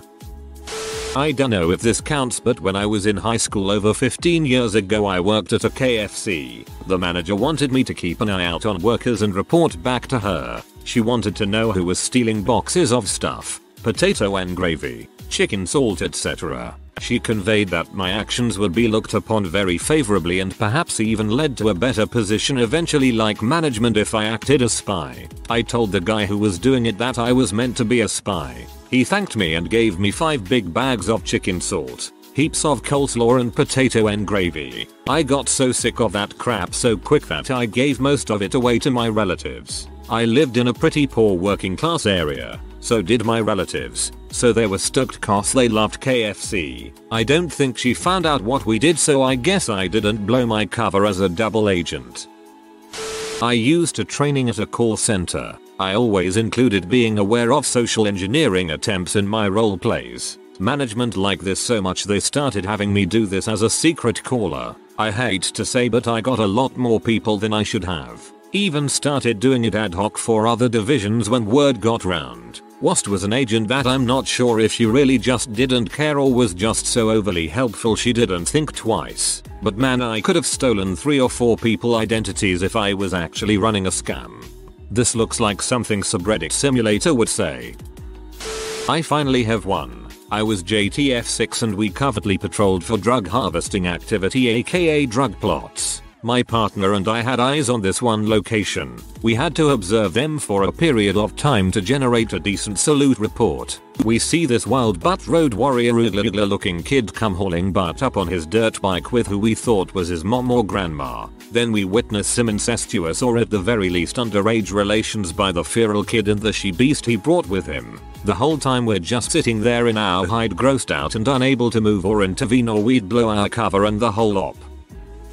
Didn't really care to intervene on this, but I was happy to include it in my report. I'm a mystery shopper and the manager say these 2 really attractive models at prime seats by the bar. Throughout the meal he went behind the bar to make them drinks without ringing them up, took pictures with them, and was overall really obnoxious. I think he even got their phone number. They were obviously using him for free stuff. For this class of restaurant I am supposed to identify the manager and see them make contact with 3 or more tables. All drinks and definitely supposed to be rung through the pose. I was happy to put this in my report. I live in Miami, though, and I see this crap happen regularly. The rest of the people get treated like this. Another, I got my oil changed and the guy calmed me on it. I felt bad and didn't want to get the guy in trouble, so I took the hit in the system for not turning in a report. I guess I'm as bad as the girls. I was having a really bad week and I guess he could see that. One last. My boyfriend and I do the mystery dinners and we normally go to fairly expensive restaurants. We're in our mid-20s and stand out as fairly young and not as wealthy compared to the rest of the crowd. We usually get service that is watered down when you can hear the red carpet being rolled out to the older couple next to you. What is funny is that we will tip better than a lot of those people, as most of our friends are in the service industry and we know how it goes. But treat us poorly and we tip poorly. I know how I should be treated when I'm paying $100 head. Not too big of a deal, but watched a guy get jumped a couple days ago by 4 teenagers, took his bag of booze, wallet and beat him for a few seconds before rising their bikes away. Entire incident was less than 30 seconds. I was working UC as a Leo. I worked as an undercover operative for a private investigation firm. I don't think I saw anything taboo, but there was definitely some stuff going on that was notable. I was once placed at a soft drink bottling facility on the graveyard shift as a mechanic. My job was to keep the motors lubed on all the conveyor belt systems and so forth. I knew nothing at all about that line of work, but the PI firm got me into the union job using false records and a little string pulling by the plant president. My official job was to look for employee frick-ups. There were plenty. Drinking on the job was the main frick-up. Friday nights, especially, out back of the loading docks is where we kept the wooden pallets. Hundreds of them stacked in about 20-foot high columns. Friday nights we'd take the forklifts and create a hidden pathway in the middle of the stacks where we'd sneak in ice chests full of beer. Throughout the night, we'd shuttle people in and out of the hidden area so they could drink, forklift them in and circle back a few minutes later with a new crew to drop off while returning the imbibed back to their stations. Night boss had no idea. He was usually passed out drunk in his office. Oh, I finally had to have a clandestine meeting with the plant president to let him know that, due to my ignorance on what my phony job actually entailed, he better get somebody in there to lube those machines before crap started breaking down. I was placed at a winery once. Hardest work I've ever done. The owner's son ended up being the biggest hemp dealer in the area, running the whole operation from the winery. I was once also placed in an office setting for a sweepstakes company. There wasn't much going on there, pretty boring. However, I did end up in a threesome with the boss's secretary and her friend, so there's that. Sounds like you. Puts on sunglasses. Won the lottery with that last one. I work in compliance for factories in Asia. The main focus of my job is to make sure the factories are following rules set by who contacts them to make something. I let a group of about 30 work overtime after they all stood outside my office asking why I am not allowing them to make more money before the upcoming holiday. Redditors who are in law enforcement. What's the most extreme form of vigilantism you've seen? Serious. We have a lot of pedophile hunters lure predators to near our station. To be honest, they cause more trouble than a lot of the jobs are worth. They rarely give statements, their evidence is lacking, and once they organize the interception they disappear as quick as they appeared, meaning often the case is threadbare. After actually speaking with them somewhat, they are getting better at giving statements and providing the evidence they've gathered. Any idiot that agrees to meet a 12-year-old at a Wetherspoons on a railway station deserves to be intercepted by us IMHO. In my town there used to be this group of punks thugs that hanged near a jiu-jitsu gym. The fighters never stood up for themselves since they couldn't know whether or not the thugs were armed. Until one day they beat a guy up somewhat seriously. The next day the fighters got together and hatched a plan. One of them had a contact in the police, so a random search happened to apprehend any guns the punks might have. They didn't have any. Couple minutes later the whole jiu-jitsu academy comes up and beats the living crap out of them. The thugs decided to find another place to hang in. As a BJJ practitioner, this pleases me. 1974 to 1975ish. When I was little, about 5, my second oldest sister was married to this cockbag. They were splitting up and she moved back home with my toddler nephew. Her soon-to-be ex would call the house and make threats to her and about my nephew. She hadn't told my parents about this. One day, he called and my dad picked up 3-second phone at the same time my sister picked up. He heard the STBX threaten to kill my sister and nephew and to take me away until I grew up to take her place. Dad quietly told mom to tell sis that STBX needed to come over so they could talk about their marriage. Guy shows up. My dad answers and he beat that man almost dead. Neighbors called the cops and pulled my dad off while he was pounding the guy's head into the sidewalk. Dad fell in a trash bag that had a broken window pane in it. Guy had half a face left and his skull was cracked. Survived but in a mental institution for the rest of his life. Dad had to drop his drawers in front of the neighborhood to get the hide chunk removed from his butt. Mom was still trying to get to the guy while they were loading him in the ambulance.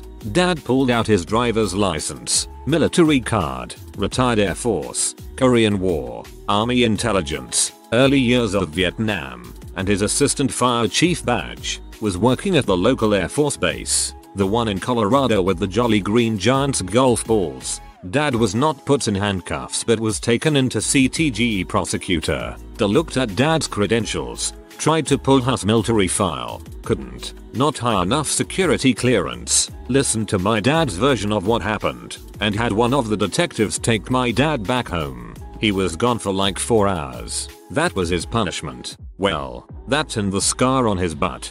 Your dad is into some deep military crap. Judge prosecutor knows better and believed your dad 100% at an instant rather than jumping through the judicial system and possibly tarnish his rep by being responsible for convicting an army veteran by doing what's arguably right. Kudos to the judge prosecutor, and especially your dad. My uncle is a cop and there is a guy in Philly who does what he calls freelance investigation.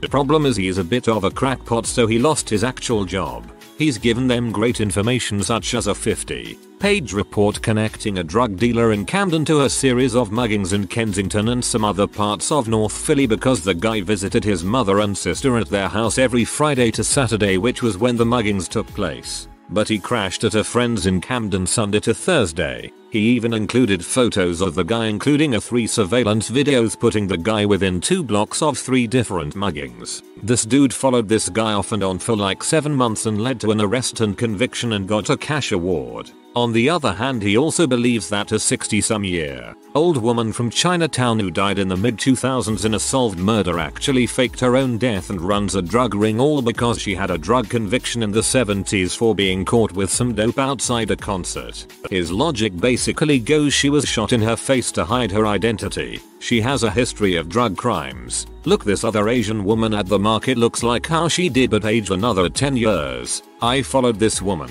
She lives within 9 blocks of where she used to before she faked her death. Her husband is in on it because they both, picture of a totally different Asian woman than the first provided, went to IKEA on the same day and talked in Go make an arrest. Something that outrageous has to be true. I've made this comment before of a story my dad told me. My dad was chasing a guy down a highway that was backed up with traffic on foot. A guy with his family in the car dressed like they were on their way to church opened his car door just as the guy my dad was chasing was running by, knocking him to the ground. My dad, the guy he was handcuffing, and the guy who opened the door were all laughing at what had just occurred. That scene made me crack up. Even the guy running from the cop was like LOLFML. I'm a criminal defense attorney. Know a case where a widely known murderer threatened to kill his neighbors. The uncle of one of them heard, left straight from a funeral, walked up and shot him in the chest. Ended up being found not guilty too. Most gangster thing I've ever heard.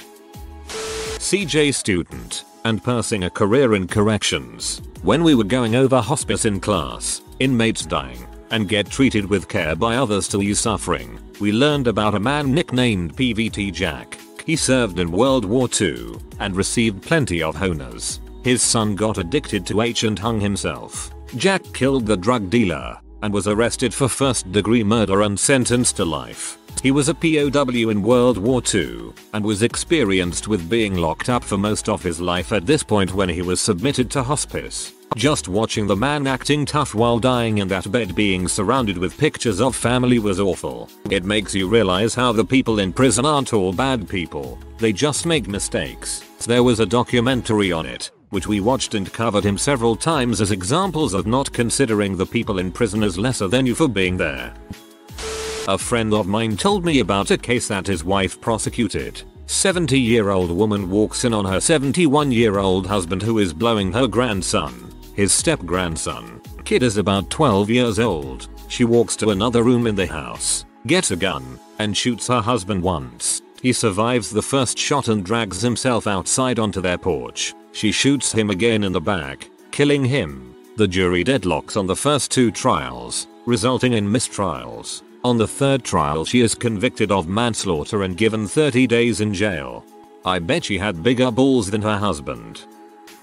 I worked in a small Midwestern town nearly 20 years ago. Received a disturbance call and found a heavy-set 50-ish white man laying in his front yard half conscious. He was obliviously involved in a fight, smelled of gas and had burns on his legs. He was probably in shock, heavy drunk, most likely both, and refused to answer any of my questions. My partner and the guy's family arrived just as he refused medical service. It was only at this point could we get a positive ID. Since he was refusing to talk, except to say no ambulance, the female relative was concerned, while another male relative did volunteer that his uncle had just been released from prison for child molestation. The neighbors saw nothing. The victim refused to make a statement. Not much to be done. The guy was extremely lucky that we wasn't burned to a crisp. I worked for 2 more years afterward and there were no further attacks involving this guy.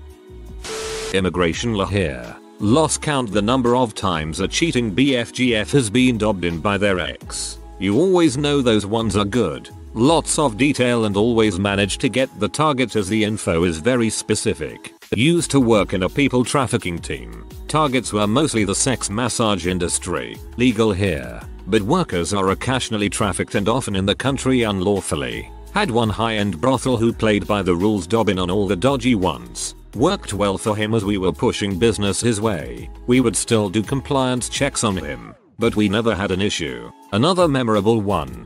Had a family keeping an Indian girl as a slave housekeeper. We got her out of that crap and into a woman's refuge and get her a visa, settled in the country, etc. Later, during the court case, we find out that she had been raped by the father and adult son at the house. She wouldn't take it further out if Shaman the public prosecutor wouldn't proceed, as she wouldn't give evidence. About a year later, rescued girl's family come to visit her. Her dad sets fire to this family's house less than an hour after being in the country. I think this is my favorite one. Travels halfway around the world just to burn those house down. Shortly after my grandfather came home to small town western Kansas after World War II, a young girl was raped or murdered. He's since passed and I don't remember this part exactly, but something terrible happened to a young girl and he, with the townspeople, knew who done it, while waiting for law enforcement to arrive, which in that part of the world could take hours at a time. They happened to had found the man, brought him back to town, wrapped barbed wire around his neck and dragged him through town by horse until he was a lifeless bloody pulp. Drug him through town in front of all to see, yet nobody was ever arrested. I'm sure when the cops finally did arrive, nobody saw a thing. Back then, especially in rural counties, the town's going to protect their own. Not law enforcement, but when I was in high school, a guy lured his best friend out to a remote field behind a tribal casino a few miles outside of town and beat him to death with a hammer, and subsequently buried him, because his girlfriend told him the best friend had raped her. There were missing person posters all over my high school 4 weeks before they found the body and discovered what had happened, and the guy kept showing up to school the whole time like nothing had happened. I went to a very homogeneous, preppy, safe high school, where things like this simply didn't happen. Turns out the girlfriend had made the whole thing up. I wish she'd share his sentence. We'll add on here as a medic as well. This guy peed someone off. When we found him, he was naked in the bushes, shot through his eyeball and it came out around his ear. Trauma doctor said he had multiple broken bones from getting tossed from a moving car, had been kicked and stomped on his stomach and face, and to top it off he had been... Not sure what he did to deserve that, but someone got their revenge that night. Mall security, not real law enforcement. Many years ago, I was 18. Just started doing security at a small mall. Third day on the job. Got a call that someone had just snatched some jewelry that they were looking at. Got a vague description. Saw someone running through the mall out of the corner of my eye. So I made an assumption and took off running after him. Another shopper pointed me in the right direction as he ran outside. I saw him run into the dumpster storage area of a Burger King that was in our parking lot. So I, being young and full of adrenaline, ran into it too. Found the guy crouched behind a disgusting oils and fats bin. I have no idea how I did it, but I somehow cuffed the guy with my brand new shiny handcuffs I'd gotten 3 days ago, at which point my colleague finally showed up. Adrenaline and excitement turns you into some kind of superhuman, or the guy was super submissive. We walked him back to the mall and into a service corridor to take him to the security office and wait for the police. We're halfway down the back hallway when the door from the mall bursts open and it's the owner of the jewelry store. This isn't the first time he's been robbed. He walks towards us,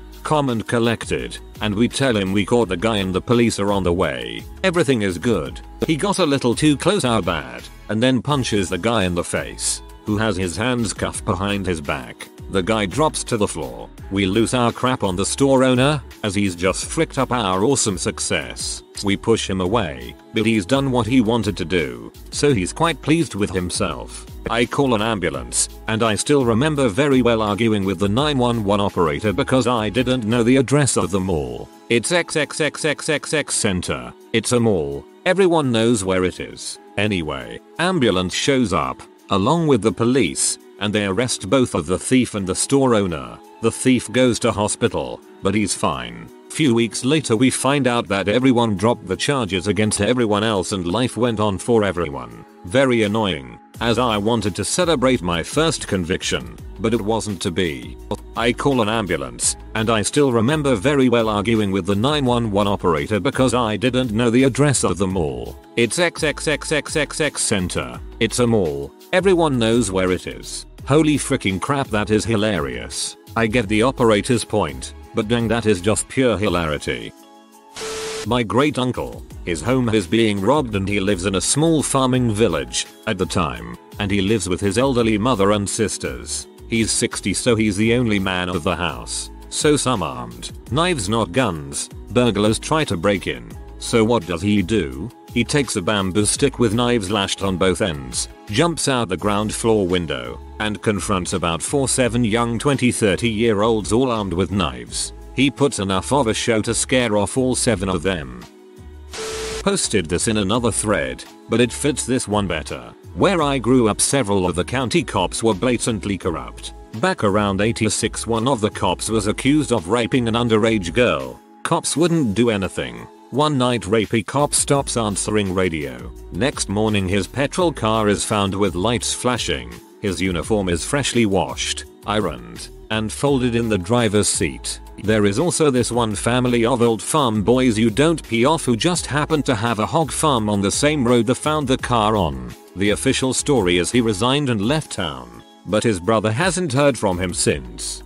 Hogs will eat human bodies. Betting the evidence was pooped out by a pig. A civilian here, but here's a little wartime story from Sarajevo. When the Serbs started shelling the city, nobody was spared but a few informants and infiltrators. A while later, some of these informants started being brutally killed and or had their true identities revealed by just one guy. Anyways, our wartime government didn't think killing civilians was a good idea, so they went out and hunted down this vigilante, all because we wanted to show that we were the good guys.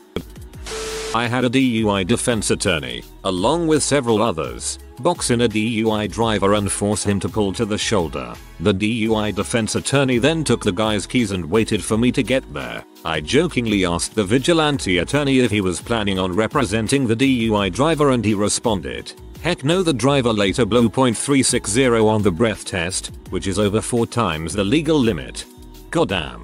A .36 is like alcoholic territory. I blew a .24 on my buddies at a party and I was beyond fricked. My other friend's dad was an alcoholic for 40 years and got pulled over at around .30. Said he felt sober and had no problem walking, just stank of vodka. A week ago in my city, 2 guys broke into a house demanding money. They stabbed 3 of the residents, but then both burglars were stabbed to death by the homeowner.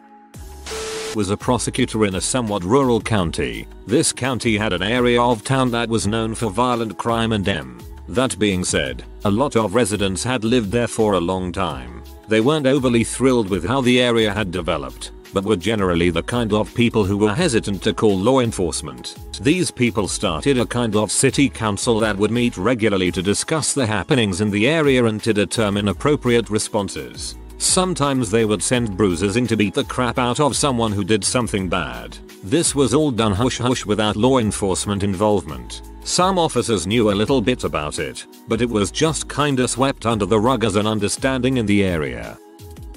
I was in a grocery store getting some lunch when I heard my partner on the radio responding to a pretty bad domestic call and asked for backup. I took off running out the store, racing to my car. A kid who works at the store is all about wanting to be a cop one day and decided he wanted to come too, so he raced out to his car to follow me there. I didn't realize it until I got to the house and he ran past me trying to get into the house. He doesn't talk to me anymore after the unholy butt chewing I gave him. He's a great kid, but he fricked up bad that day. I've seen outsiders beaten to a pulp in Washington Heights, NYC, for transgressions against neighborhood stores or establishments. For example, a shoplifter who stole a few hats from the hat store and got into a tussle with the African guy who worked there. The entire neighborhood beat him up and all that remained was a bloodied perp and several axe handles scattered about the ground. No witnesses. TLC drivers also used to call for help in that neighborhood when one of them was victimized. You'd see a bunch of town cars converge on the spot to mete out justice on the would-be offender. Soldier, so not a cop but definitely did coin, was traveling with a high-ranking officer to do talks with each person in charge of bases around Baghdad. One day we go to a base I think was called Dragon something. They tell us about how they stopped getting mortar attacks. That base was set up in one of the power plants around Baghdad. They keep getting mortar every couple of nights for the first few months they are there. Guy in charge finally gets out to the local townspeople around the base and tells them if we get mortared again I'm trying off the power for 3 days. Gets mortared that night. He had the workers turn off the power. People come to the gate the next day asking why the power is off, being for it to be turned back on. Gate guards tell them it won't come on for X amount of days because someone shot mortared at the base. They turn the power back on. Get mortared a few days later. Guy turns the power back off. People come back asking, complaining. This time the guys at the gate tell them it will be off for a week because they keep getting mortared. 2 days later people come to the gate and say, we got the guy who was mortaring your base. Come and we will show you. So they go out and about half a mile away they got a guy hung by his neck from a light pole, dead. It had been 2 months since their last mortar attack when we visited. Guy that robbed a nearby store was beaten senseless by the community and held for cops. He was beaten so bad I think they arrested the guys holding him down as well. Not in law enforcement, just related to the question. In my country here is a very famous case of this. A 13-year-old girl was raped by a 60-something-year-old in 1998 or something like that. Don't know if he was on jail or what, but in 2005 he ran into the mother of the girl in the street and he taunted her with things like, how is your daughter, want to come have dinner? So she saw as he entered a bar, went get gasoline in a gas station, went to the bar, doused him and lit a match. He died some days later. I'm just telling it from memory so some details might not be exact. This was in 2005 after all. I was molested in prison. I simply waited until I knew he was doing drugs again and called his PO so he could drop dirty and be sent back. Sorry you had to go through that. Glad you found a creative way to handle it. Not law enforcement. Surgeon neuropsychologist worked with a patient who suffered from a mass shooting from a man who was mentally unstable. The mentally unstable man thought the young men were trying to rob him by fire. He shot them. One patient was a drug dealer. Even though the sick man was arrested within 30 minutes of the shooting and it was clear he was sick, he got out of jail 28 days before this shooting for killing a woman who tried to steal his soul. He was cornered in jail and lit on fire by the drug dealer's mates. He died because of his injuries. I treated both. I have a real problem with vigilantism. Recently, a friend of mine was killed in a hit and run. He was only 21. In the immediate aftermath of his death, the usual rumor mill began. Who did it? A day later, a friend of mine began to post photos of a person whom was suspected of being the driver. Photos containing him holding a beer. Specifically, the implication being that he was a drunk who killed our friend. I called her on it. She got mad at me. She was potentially compromising an active investigation and compromising justice being served in the correct for death of our mutual friend. Posting photos of an unofficially declared suspect of a crime is not only possibly slander, it's damaging to the active investigation. She was determined to be a vigilante that caught him. I get the anger and the frustration. But you can't just go and exact your own justice without due process. There's a reason it exists. Not exactly law enforcement, but my great uncle was off in the Pacific Theater and a group of guys accosted his girlfriend. When he came home he beat one of them to death. I actually have a story. This was in Pakistan in my village some 40 years ago. There was some dude who would go around sneaking into people's houses to mess with the girls in the house. I'm not sure if he was a rapist or not because in our culture we try not to mention things like that, but I'm pretty sure he was. One of the dads caught him on his roof and threw an axe at him and killed him. We were sat in a local car park in my mate's car. We noticed another mate's van during the conversation.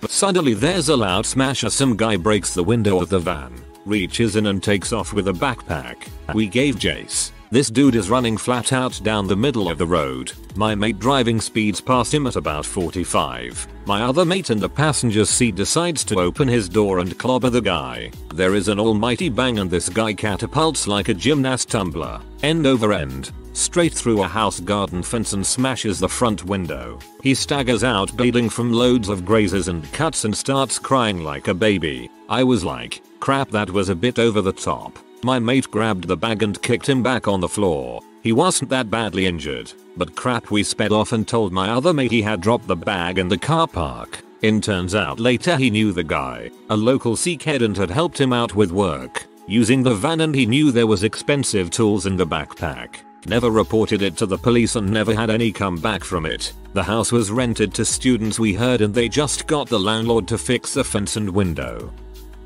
Not law enforcement, but some people nailed a suspected pedophile to a tree in a local park near where I used to live. Crap's mad fricked up. Kid from a very large and very dysfunctional family is shot with a long gun while riding his bike through the projects. The kid was more of a nuisance than a criminal, but his family had some real dysfunctional characters in it. This was in the summer of about 2007. Guess who our first homicide of 2008 was? Sorry to be posting again, but this is a good story of vigilantism. My mate was starting his property business, had about 9 houses. He had a nightclub past, ran a lot of doors, and his family were well connected with the city doormen. He's in bed, wife and kids. Almighty crash, and the feral youths from the pirate end of town had put his patio doors in. They took the keys to his BMW X5 and were gone before he got down the stairs. To make matters worse, he had left all his property's spare keys, with addresses in the car and his mobile. He rings his phone and gets 5 kids, who turn out to be 15-17 years olds. They taunt him, saying they are going to break into the houses. He called the police, who are next to useless and just call it in as a vehicle theft. They show no interest in the threats, so they start ringing him all night and day. Eventually it becomes a sort of who's the hardest standoff, so he gets a crew together of around 15 doormen and they find the car in a nearby town. It is being donutted around a disused shopping center. He rings the lads while watching from afar. They pass the phone amongst them, hurling abuse at him, but it gives them a chance to see who they are and who are just local kids watching the show. So they rush them tooled up. In a few seconds there are broken jaws, teeth missing, and severely beaten up kids lying on the floor. This is before camera or GPS phones, so no evidence. He gets the car, keys and phone back. A few days later his phone goes and there are threats from older members of these kids' gang. They are going to burn his house down. They want him to pay cash for the injuries. He gets the crew together again and finds out who this kid is. They follow him back to his parents' house in the most goddamn lawless part of the city. They kick the door in and beat him senseless in front of his parents. The dad pee himself with fear and the war ended there. This might seem outrageous, but it goes on, and these feral kids have no morality or limits. They only respect force. No one went to the police. My mate says they are the most dangerous people he knows and will stab someone for $50. You have to go in so hard they back down. I'm in the Coast Guard. A guy on a boat moored across the marina from our station shouts at people when they go too fast. He's loud as heck. I saw this when it was first posted and thought vigilantism said vandalism, and I thought, that's not a very good question. Now it is I who is the dumb one. Officers of the law who drive in marked cars, what is your best "are you freaking kidding me" moment that you witnessed because they didn't realize you were watching? Not a cop, but one of my friends was doing an undercover stakeout at night in an unmarked car in a bad part of town. This wasn't just a unmarked Crown Vic, but a seized vehicle with heavy illegal tint. Think like a Ricer Mobile. While he's there looking for a person of interest in a homicide, this guy walks by a few times checking out the car and just looking fishy as frick. He comes back, stops by the car, tries the door, then pulls out a lockout tool and tries to unlock the car. The whole time my buddy is trying to keep his crap together as this guy is trying to jack a car with a cop in it. He draws his pistol, cracks the window and flashes his gun. The guy drops his tool and just starts freaking running down the street. He radioed in a description of the guy, didn't want to blow the stakeout with an arrest, and a uniformed unit picked him up 2 blocks away. Guy ended up being involved in an auto theft ring and brought them all down in exchange for a deal. He had one of the biggest busts of his career just walk up and try to break into his car. Best story here. I once honked at a car who changed lanes a bit too closely in front of me. Sucker was an unmarked cop car. When that silver Chevy slammed the brakes, darted behind me, and turned into a freaking EDM show, I almost crapped myself. The officer pulled me over and apologized for cutting it close. Good for him to apologize for screwing up. We had a guy pull into a lot next to a marked squad car and light up a joint. My buddy sitting in the car had to look around to make sure he was, in fact, in a squad car and that he was, in fact, in uniform. He was. The old adage of "we don't catch the smart ones" never rang more true. Some guy tried suddenly coming out of a turn lane into our lane. When we didn't automatically brake to let him in, he started screaming and cursing us out, even sticking his middle finger out the window. Not realizing we were cops, we lowered our window, flashed the badge and hit the lights and then pulled him over. The guy started crying and apologized numerous times. My little brother is really good at spotting cops, marked and unmarked. One day we were on our way to a wedding when my brother tells my mom to make sure she's going the speed limit cause she was about to pass an unmarked cop car. She is doubtful but does it anyways. About 30 seconds later, a guy on a black Ducati comes flying up behind us, weaving through traffic. He squeezes between our SUV and the cop and we all cheered when the cop flipped on his lights. My mom never questions my brother anymore. I think your brother might do some drugs. I was driving from Indianapolis to Bloomington one day to visit a friend on the IU campus. I was going around 70 or so, running late, and I passed a cop in an unmarked Mustang on the side of the road. He pulled out and I got ready to pull over. He got behind me and just as he lit me up, a lady in a red convertible comes flying past both of us. I looked in the rearview mirror and saw a completely stunned look on his face, as if he was asking himself, did this car really just blow by both of us? It took him a couple of seconds to recover, but then he pulled up beside me, pointed at me while laughing, and took off after the woman. I passed them as she was getting stopped and tooted the horn twice in thanks to her. Ooh, yeah, you can never drive too fast on 37, especially around Martinsville. You'll get lit up by the cops. Not a cop.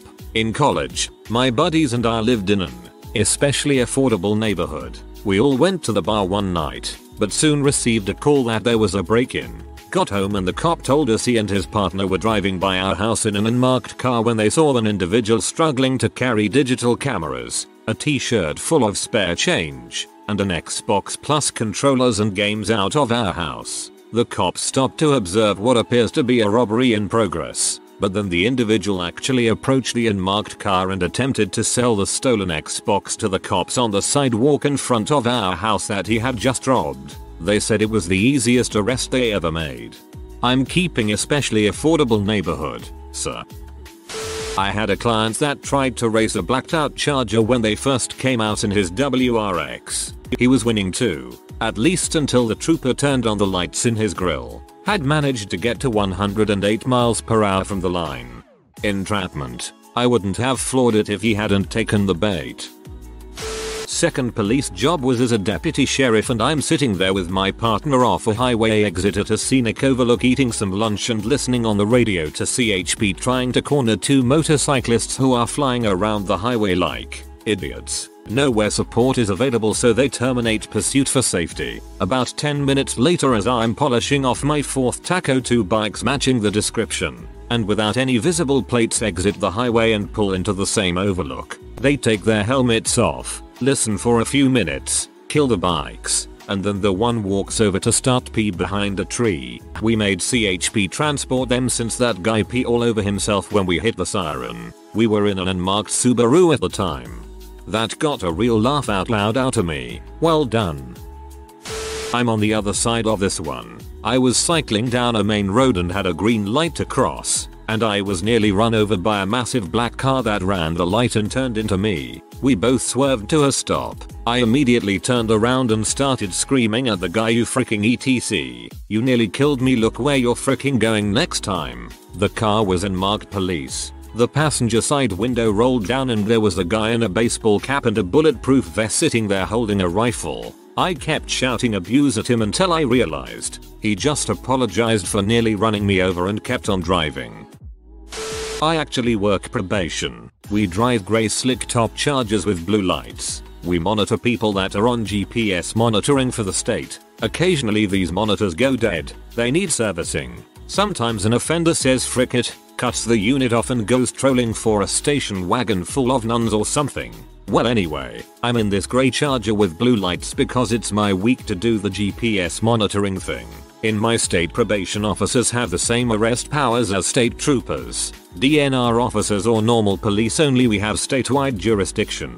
So I come across a disabled vehicle with a big Ford behind it. There's lots of traffic and this Ford is trying to get around the disabled car. So I'm like, man, this dude is never getting around this car. So I turn on my blue lights, stop traffic so he can get around safely. So I'm sitting there waving the guy through when this Indian fellow comes up on my passenger side window and he says, "Officer, that guy in the truck just hit that car. He was going seriously fast, weaving all over the place. Then he hit that car right there. I think he's drunk." At this point I'm like, wait, that guy? And I point to the guy I'm letting out. And he's like, that's him. So I'm like, god damn it. I already have my lights on, so I hit the siren, tone change and pull him over. Long story short, I end up kicking the crap out of him, cuffing him and waiting for the local smokies to show up and transport him to jail because I don't have a cage car. Turns out he was driving down the street drinking out of a vodka bottle and orange juice bottle, making little mouth-sized screwdrivers with his dang 4-year-old in the car. The upshot for the little 4-year-old was that one of the responding officers that showed up had a thick Liverpool accent. The little girl legit thought that she was speaking to the cop Mary Poppins. Super cute. You know you're an alcoholic when you mix your drinks inside your mouth. I'm a cop, in training, but wasn't in an unmarked car. Person was playing on their phone in the middle of traffic and didn't realize what kind of car was beside him. He looks up to me, sees me, and just gives me the finger, apparently for looking at him. Only then does he notice my uniform, or perhaps the big white policery on the side of the car. My instructor didn't believe it until I assured him I wasn't making it up. That guy ended up admitting it to my instructor. Probably the most expensive finger he ever gave someone, and the most expensive round of whatever they were playing on the phone. I am not an officer, however. This is too perfect not to tell. Mind you, I was not speeding. I accelerated quickly and got in front of the sub beside me, who proceeded to tailgate me. He was driving aggressively and I thought road raging. So I got over again and sped around a car in front of me and got over again. I made my turn and the guy was on my tail again. Suddenly he lights me over and my stomach drops. I pull over and a plainclothes officer gets out and approaches. He says, "Sir, why were you driving like that? I am not a traffic officer, but your erratic driving gave me no choice but to pull you." I shrugged my shoulders and responded, "You were tailgating me and looked angry. I thought you were raging and tried to get some distance from you." He responded, "That's fair," and walked back to his car and drove off. I did this once, though I technically did speed and get a ticket for it. Some SUV was riding me pretty hard, so I sped up to allow him to go around me. Mind you, he was really on my butt, lit me up and gave me a ticket for it. I managed to get it thrown out in court because I included the prior 8 hours of recording on my dash cam showing my safe driving and not speeding once. Retired sheriff's deputy here. Was not working but in plain clothes with my young children in tow. We were at a local street carnival in my jurisdiction when I watched two carnies do a hand-to-hand transaction of some type of narcotic. I contacted the officers on duty at the carnival, and the deputy prosecutor happened to be there as well. She asked me if I would be willing to do a purchase from one of the carnival workers. I had never worked undercover and didn't really know anything about narcotics or the street lingo. I was able to buy H and have an arrest effected almost immediately. "Hey, I know you are off duty and your kids are here, but we'd appreciate it if you'd set a good example for your kids and go buy H off that carny." Solid undercover work, sir. Not an officer, but every day after high school 4 of us took the same 3-mile stretch of highway home. We frequently raced each other to the last exit and the highway was usually pretty empty. One day I drove with my buddy and he pulls up next to this blacked out Ford Taurus show and looks over going about 80 miles per hour. All of a sudden a mass state trooper rolls down his passenger window to look at us, blares his sirens, throws all of his lights on and starts ripping down the highway. He either got something important to do or was bored and wanted to frick with some kids, but we definitely chilled on the racing after that. Sounds like he sized you guys up and decided that's probably all it would take to keep you from acting like idiots in the future. We had a new hire who went twice the limit, 160 in an 80 km/h zone, and then proceeded to cut off a policewoman in an unmarked car, as he was in a company vehicle with a clearly visible logo, security company. She called us and spoke to my boss. We called in the guy to the office and I fired him. He could not believe that he was fired just for going twice the speed limit. He kept saying, but this is the first time I've done it. Freaking dipshit. About a month later he called my boss and asked him for bail money for a DUI. My boss just laughed and hung up on him. He was worried his parents would get angry. Goddamned moron. Obligatory, not me, but my dad. He was a detective in an unmarked car, coming back from a hearing. He was not in his jurisdiction, and going 35-40 in a 35. There was a woman behind him riding his butt, which he largely ignored because he wasn't going painfully slow. In fact, a bit over. She starts beeping her horn and waving her arms, swerving side to side like she was trying to find a way to zoom around him. He's also approaching the township line, putting him within his jurisdiction. Literally 5 seconds after he crosses the township line, the woman speeds around him. Funny enough, at this township line the speed limit also drops from 35 to 25. He clocks her going 55, puts on his removable police light and pulls her over. Now this is where things get funky. His car has a dash cam and records everything. This will be important soon. As he walks up to her window, she's visibly shaking in anger. He shows her his badge, explains who he is, as he is in suit and tie, not standard police uniform, and tells her he clocked her at 55 in a 25. He then asks her for her license and registration, and she responds by screaming rape out the window as loud as she can. He then asks if she would be more comfortable if he called a uniformed on-duty patrolman. She suddenly calms down and says it's fine. I don't remember the timeline, as I was younger, but he ends up being taken to court for assault. This woman was claiming my dad reached in her window, grabbed her breast, and said he wouldn't write her a ticket if she was willing to play ball. My dad is mildly stressed, but has reviewed the dash cam, full audio and good quality video, with his appointed lawyer, which clearly shows none of that ever happened, and my father never even approached putting his hand inside her car. Judge hears the woman's testimony, and asks if she has told the truth. She claims she has. At that point they bring out the TV and play the dash cam. Judge informs her she should ask for leniency, and maybe she will receive a break from false charges. From my understanding, in order to avoid jail time, she agreed to a very long probation period and community service. One of my favorite, how stupid can you be, moments, and also a good lesson to not be an butthole in general. What a stupid woman. I hate when people lie about rape and sexual harassment, taking away from the real victims. I was on duty one day driving, not in an unmarked car but a clearly marked car. It was an hour before I was to go home, so I had already mentally checked out pretty much. Anyways, I am driving down a road and this car zooms past this stop sign in front of me, causing me to slam on my brakes and slam on the horn, literally close to hitting him. It's funny because I exclaimed out loud to myself in the car, "Mother sucker. I wish there was a squad car near you, butthole." Then I proceeded to remember I was that squad car and turned around 15 seconds later and pulled him over. Yay. Had a little justice boner that day. Getting pulled over is scary enough, but a cop walking up to question me with an erection would be terrifying. Not a cop, but I want to tell the story about what happened to my son when he was about 16. He and some friends had been hanging out at DQ. They were leaving DQ in his friend's car to go to one of their houses. They had encountered some other teenagers who were taunting them and generally being buttholes. My son was in the back seat of the car and two of his friends were up front. A dark colored sedan pulled up next to them at a stoplight. Kid driving says to front seat passenger, "It's those buttholes again. Do something." Front seat passenger grabs a shoe and chucks it at the car's windshield. Well, guess who was actually driving that car? LOL. I got a friendly call from the PD to come pick up my kid, along with an assurance that he hadn't done anything wrong but had really stupid friends. The cop made some kind of quip as I was picking him up about Grand Theft Auto Skinny Jeans Edition.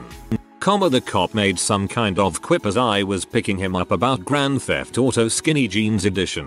That's too funny. At least they took it in stride and didn't arrest his friends and throw them in jail for 3 years like Al-Zaidi. I'm a cop and nothing really changes. You would be surprised the stuff I see in a marked patrol car. Some people are just that oblivious or just really don't care. Yeah, bad drivers or idiots aren't going to notice the marked Tahoe on the shoulder, the marked cruiser the lane over, whatever. They're so self-absorbed they'll just do their thing. We had a deputy get hit when someone cut across 3 lanes, clipping his marked Crown Vic in the process because they wanted to pull in front of someone else and flip them off as part of a road rage incident.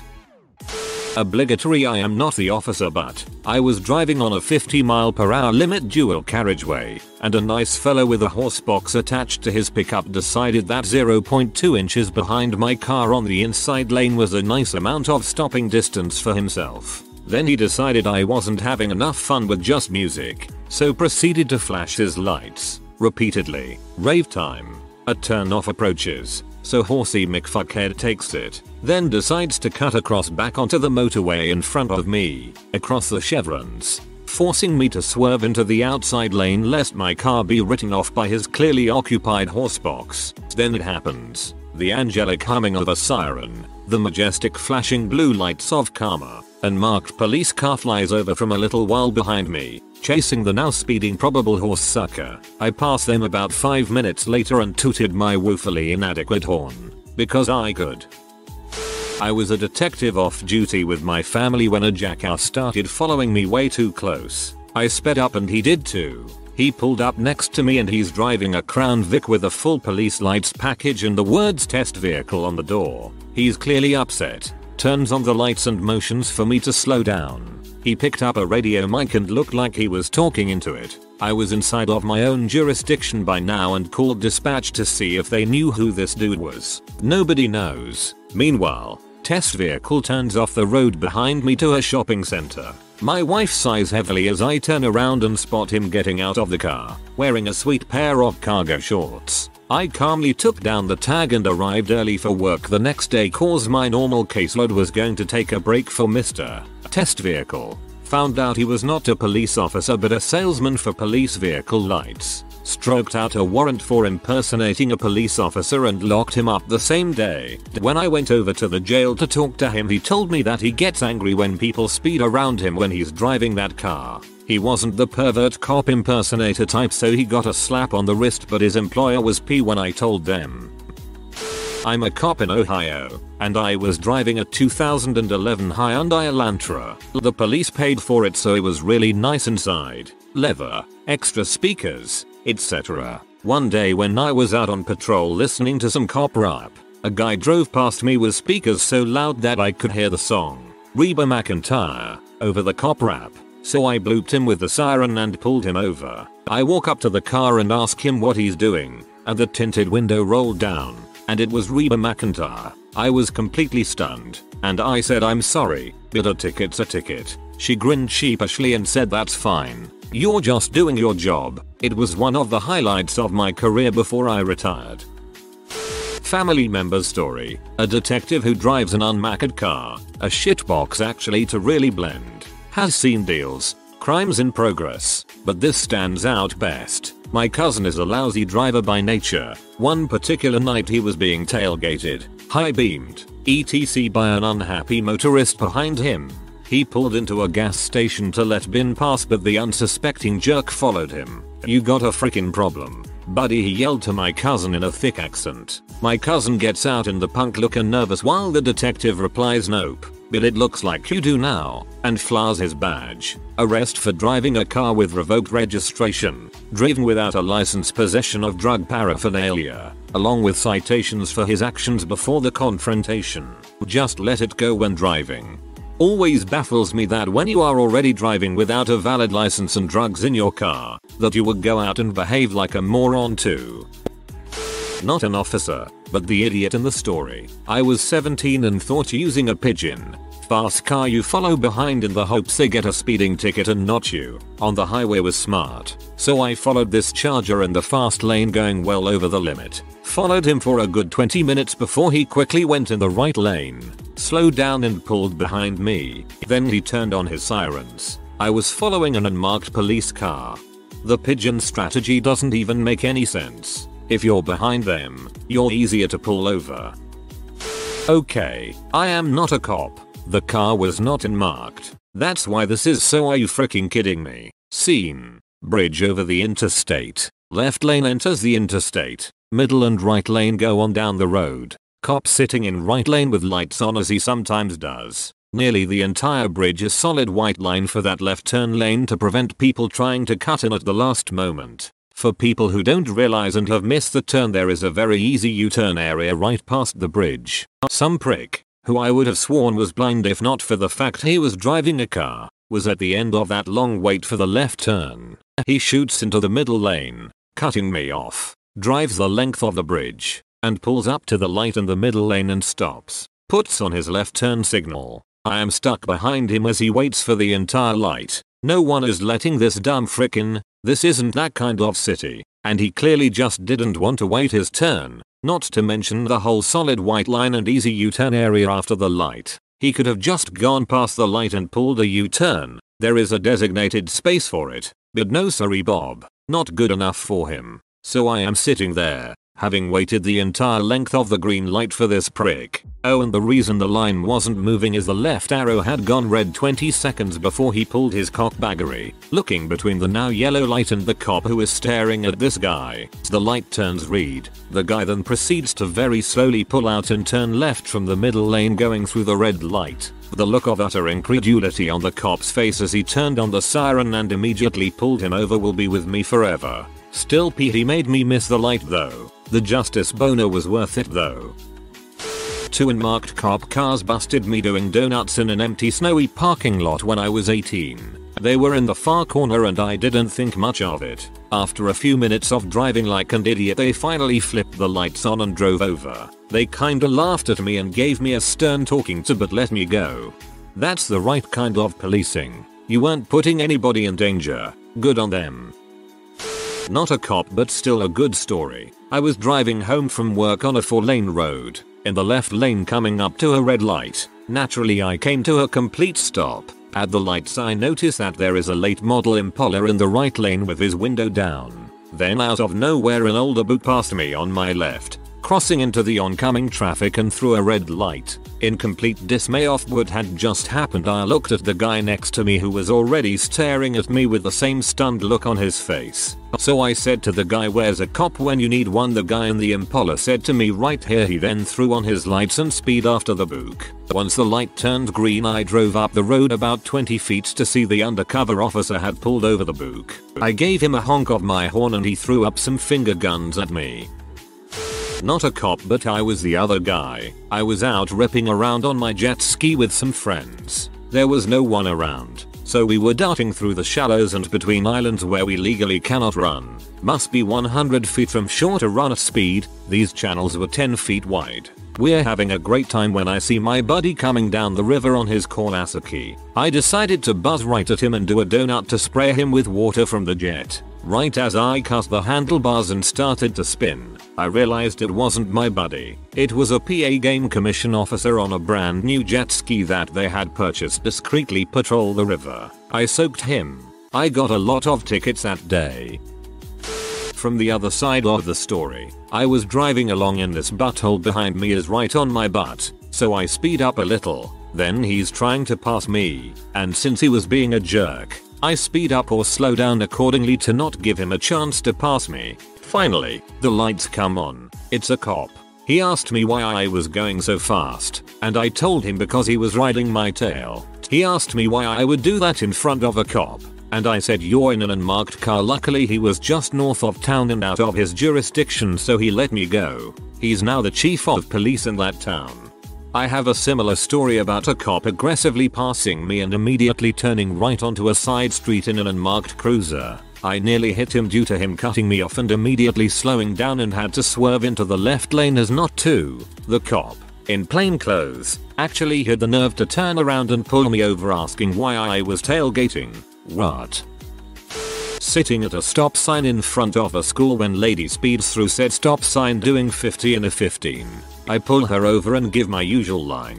Is there perhaps a medical or other legally justifiable reason you ran that stop sign in front of a school doing 50 miles per hour? She said I'm having a miscarriage. No she wasn't, but. So I tell that she's in luck. I'm a trained medic and I'll get an ambulance. As the ambulance is en route, the dispatcher tells me the ambulance crew wants to know if she's bleeding.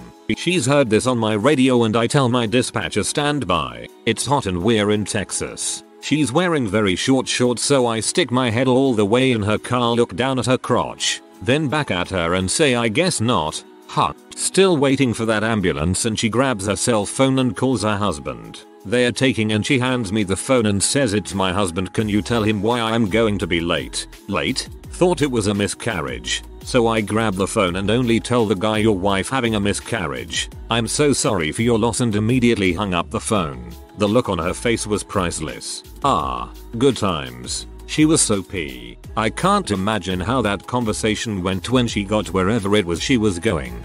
Plus the ticket for speeding and the stop sign. And the ambulance bill. About $1,500 total. Play stupid games. Win stupid prizes. Obligatory not a cop. However, on my way to work, getting off the highway there is a left turn lane and a right turn lane. No lights. And no other options. The left turn lane is where everyone wants to go and usually does move pretty fast but still will pile up during morning rush hour. The right turn lane is very clearly marked. Yield around a smooth corner, wide painted triangle, collapsible bollards, the whole shebang. I go to turn right this one morning and this car in front of me decides to skip the 15 cars trying to go left and turns left from the right turn only lane. They sped around in an unmarked black SUV, who immediately whipped on its lights and I went to work with a huge justice boner. Police officers of Reddit, what's the stupidest unluckiest criminal you faced? Kid gets arrested for shoplifting and the first thing he says to the cop is I didn't steal that freaking car this morning. The cops originally had zero reason to suspect this kid stole and crashed a car, until he said that. It went from misdemeanor to felony in about 2 minutes. The kid distracted the cop from the shoplifting. His strategy worked. Instead of shoplifting on his record he only has grand theft auto. I was working as a mechanic about 15 years ago. I worked on a Ford Explorer that reeked of weed. Looked in the center console and found a couple of glass pipes and an empty baggie. Fixed the issue it came in for and the kid that owned it came to pick it up. First thing he does is check the center console. He gets out and says I stole all his weed. My boss comes down and asks if I took it. Nope.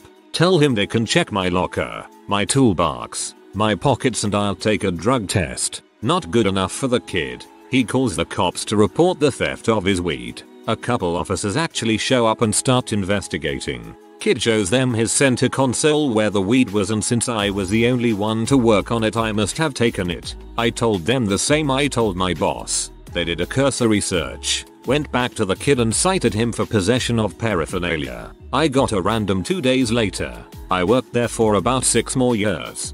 Haha officers, this guy stole my weed. Look, here's my pipes and stuff but no weed so obviously he stole it. Jesus Christ man.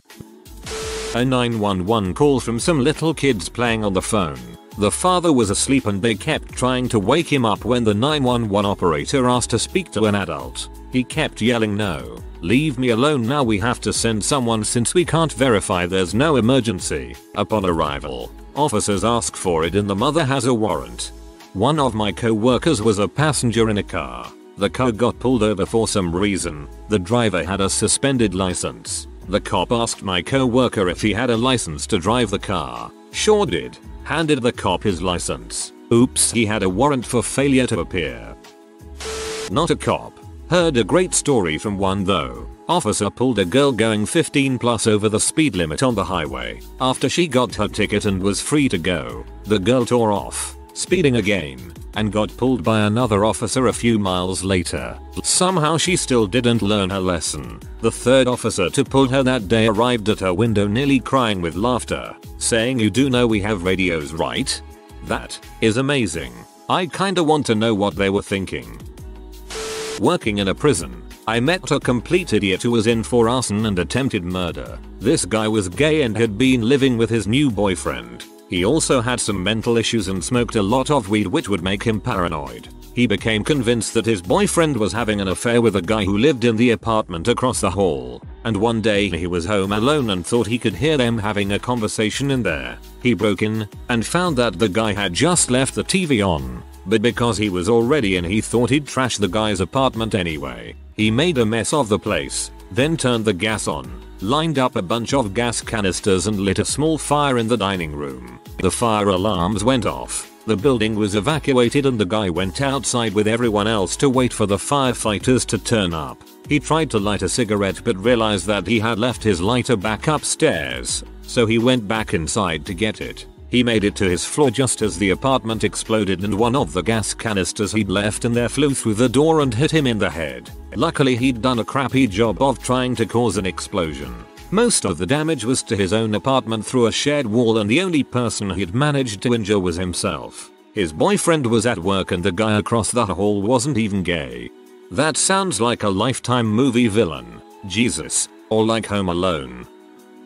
I'm not a cop but I recently went to a sheriff training center to take the test to become one. One of the other candidates thought it was a good idea to bring nunchucks. He decided to whip them out and show them off to some deputies who were posted outside the center. He was arrested. One cop walked in and said, "If you think it's a good idea to bring illegal weapons to the cop test then you may as well not even be here today. I learned nunchucks are illegal in car. The day. Guns legal, nunchucks illegal. America is a strange place." Military police here. I was on patrol by myself working a night shift. I get a call on the radio to head to my squadron to pick up a person that would be riding along with me. As I arrive, I noticed that it was the base commander. He wanted to ride along on patrol and get first-hand look at what his enlisted cops had to deal with on a Saturday night in base housing. This sort of thing never happens. You'll have better odds winning the lottery without playing than for the dang base commander to come out and do this sort of thing. So I pulled up to one of the more famous intersections in the housing area for people running the stop sign. We're sitting in the car and making small talk when he spots a car that didn't make a complete stop. He tells me to stop him and find out what their deal is. He approaches the car with me and we begin to talk to the driver. Instantly I smell alcohol emitting from his breath. I begin to say to myself that this guy is the unluckiest man in the military right now to get pulled over by the base commander while driving drunk. After conducting the standardized field sobriety tests on him and seeing how bad he did on them, he begins to break down emotionally. The base commander gets on the phone with this guy's squadron commander to include everyone in his chain of command and have them meet with him in his office in about 30 minutes. I'm putting the cuffs on this guy with another patrol as my backup when the suspect turns to us and tells us that he was set to retire the following month after 24 years of service. Now I don't know the outcome of this guy's situation but I can definitely say it wasn't good.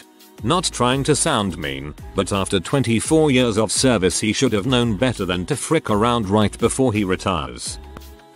Not an officer but my ex-boss's son got arrested. He didn't have a license because of a prior driving under the influence of drugs conviction and was on his way to college in Colorado. He was still in Kansas and his mother, who had sworn to boss she would not let him drive, got tired and let him drive. So he goes too fast and gets pulled over. No license. Well, that's trouble. The cop asks permission to search the vehicle and they find pot. He was in an area where simple possession was still a misdemeanor, so still not too bad. Then the cop asks him about his pot use and braindead kid says, "Oh officer, I don't smoke it, I just have it so I can sell it when I get to school if I need money." Instant felony.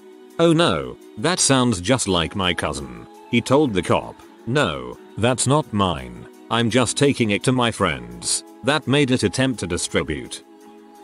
There's this guy that was speeding and got pulled over. He had no ID and money on him, so he called his wife, told her he got caught for speeding and asked her to get him his items. In the meantime he started to chat with the cops. He got all interested in how their equipment works and as he seemed to be a nice guy, the cops let him point the laser gun at a car that was speeding into their direction. Long story short, he caught his own wife who was in a rush to bring him his ID and money. And if she forgot her ID and money, then the vicious cycle continues. My dad was a police officer and one of my favorite stories of his is when he was chasing a guy who ditched his car and took off during a traffic stop. The guy ran about 1 block, jumped over a concrete barrier and dropped. It was a good 20-foot fall down to the freeway and the guy broke his leg. My dad ran over and looked down as the guy crawled to the middle, climbed, rolled over between the concrete barriers blocking the 2 directions. He called down, "That's a good spot, just hang out there," and then radioed for his partner to bring the car around. Overall the guy was fine, but my dad said he lived in the area and either panicked and forgot where he was or knew he was jumping that far and thought he would make it. Blindly jumping into oblivion like that happens more often than one would think.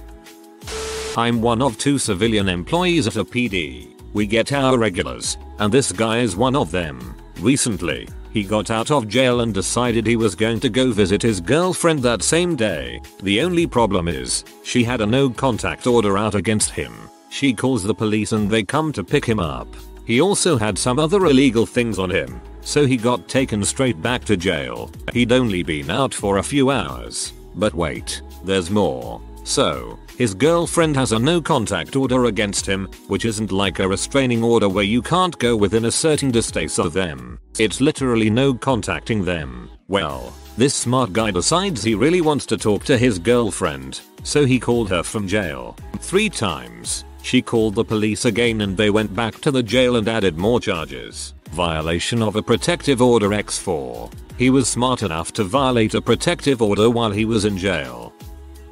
Group of friends mug a couple of tourists. One of the muggers is for some reason carrying his own passport, which he drops as they run off. Not quite the same, but I'm continually amazed at the number of drug users who expect to get their stash returned. The first time you're caught with a small quantity of cannabis in the UK, you normally get given a caution there and then on the street. You don't get arrested or anything. I've dealt with more than a couple of people who genuinely expected that interaction will end with me handing back their drugs.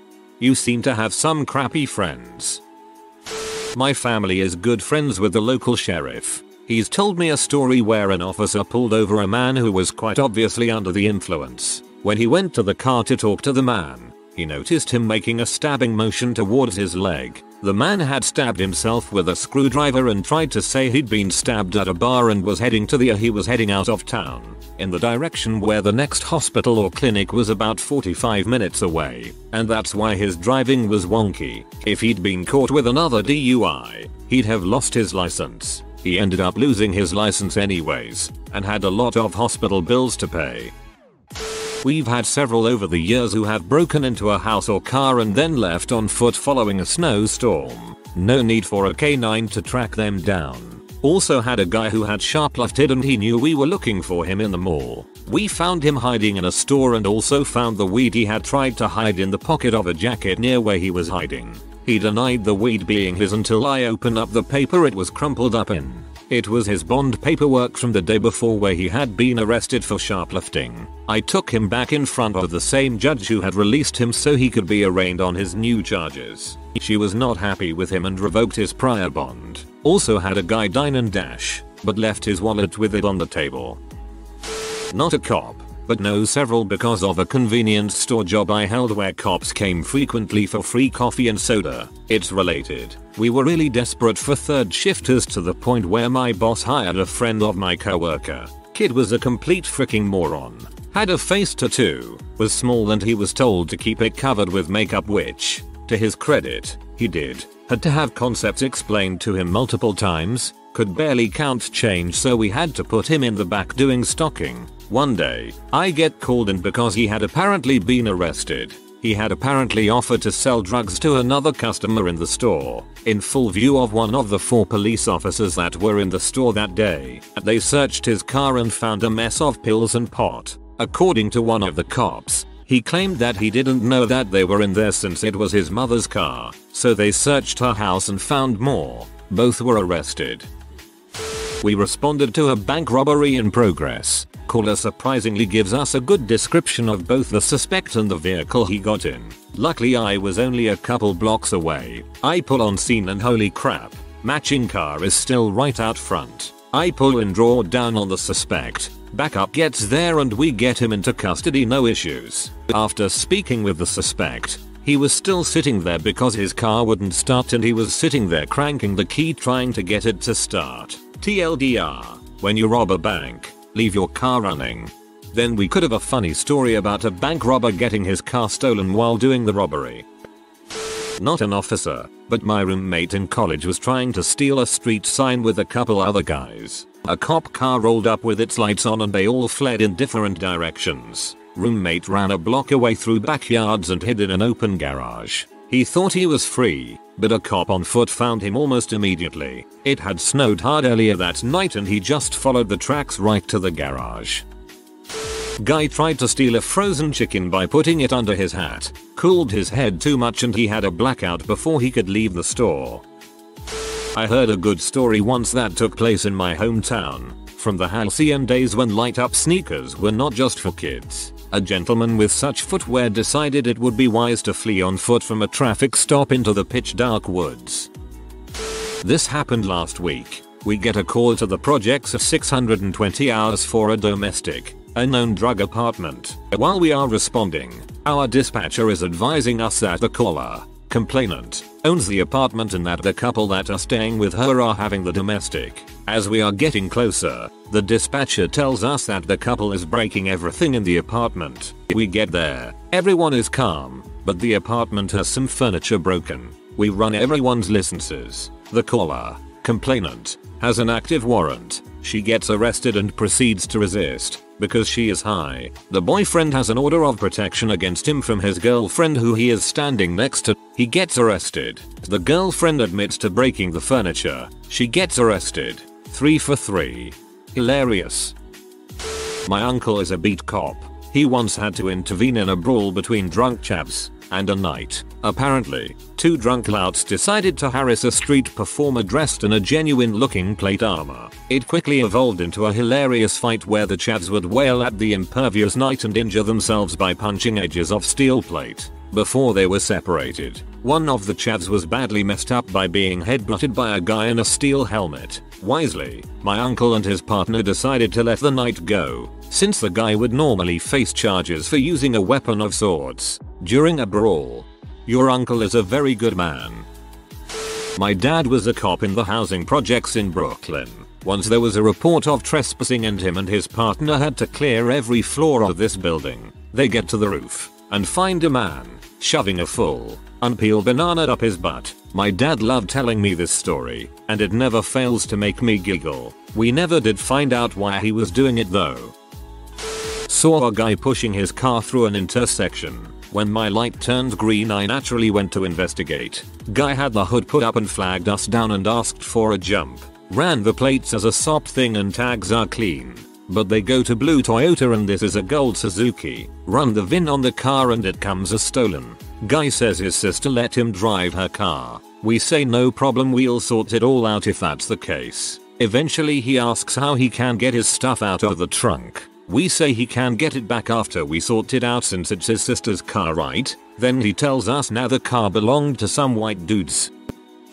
I have a bunch of stories. My dad is a RCMP officer and was stationed in Alberta for most of his career. On one occasion some guy was sitting in his attic with a gun waiting to kill police officers that were on their way to his residence. The dog handler was one of the guys that arrived on scene and sent his massive German Shepherd into the house. This thing was apparently pitch black and absolutely ferocious. The dog later died on duty and has a statue in BC. Anyways, this dog got into the attic and chased the gunman down, clamped onto his shoulder with his teeth and started tearing him apart. The guy panicked, fumbled with his gun, and in the ensuing chaos, blew his own head off. Dog was called off and my dad arrived in time to see the guy's body being pulled out of the attic.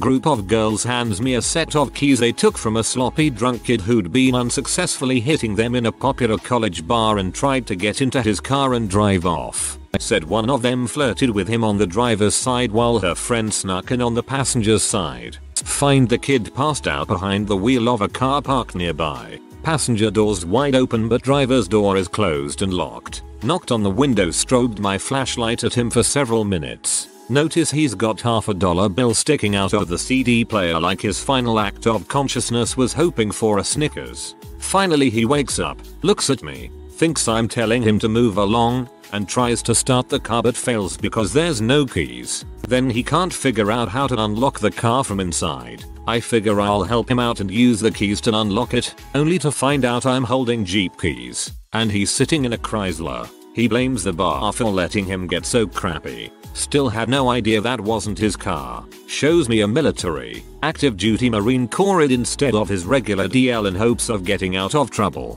He's 19. Has no friends to call and doesn't know where he's staying. Spends the rest of the trip begging me not to tell his company. Military police here. Thing about getting into trouble in the service is that for some things, like a DUI, you get into trouble both with us and the local law enforcement. There was this real junior guy who was driving back to his barracks room drunk. Somehow he went completely off the road and crashed into a fire hydrant. Fricked up his new car and did a pretty considerable amount of property damage too. Anyways, this guy decides that before we get there, he is going to leave. That's not so dumb. The dumb part's when he walks back to the scene an hour later, claiming he had his car stolen and this was the first he had seen it. Not only did he still have his keys on him and I guess there was a witness that put him at the scene, but he is also very visibly drunk and injured. He was also underage, which on the civilian side might not count for much, but in the military you can get in a lot of trouble just for that. But when we bring him back to the station, he refuses to tell us who gave alcohol to a minor, which I guess means he's loyal. But when he's in that much trouble already, he really should have just told us. Anyways, so in the end the guy not only has to pay hefty ticket, gets knocked down in rank, has to pay for his car and the property damage, but I'm pretty sure he got a dishonorable discharge as well. Getting that kind of discharge takes away pretty much all your benefits and makes it ridiculously hard to find a job. Yep, get a dishonorable and it's like having a felony on your record to potential employers. Not a cop, but I have a few that stand out from friends cops I've interacted with. First, our base's mental health psychologist was married to a highway patrolman.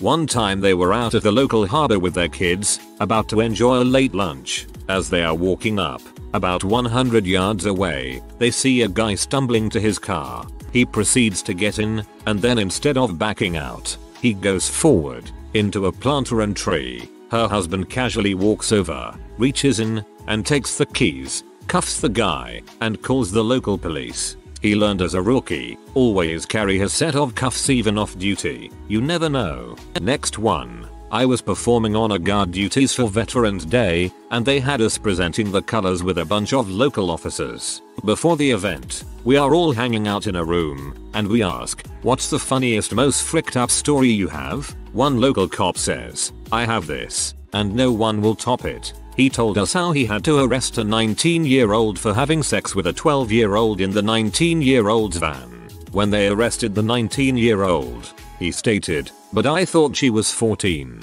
In California, the law is if there is a 5-year or less difference, they won't prosecute unless the parent's victim wants to. Unfortunately, that only applies to minors who are 16 and up, so 14. Still very illegal.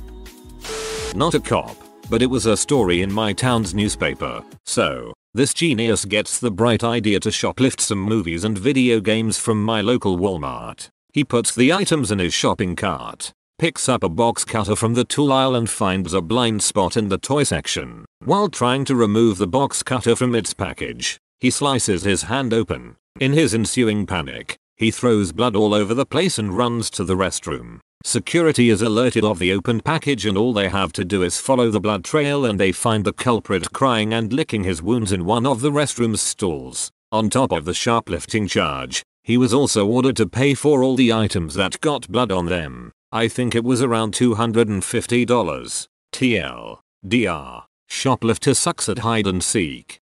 I don't think they can charge him with shoplifting if he didn't technically steal anything yet. He was still in the store with all the items. Would never hold up in court.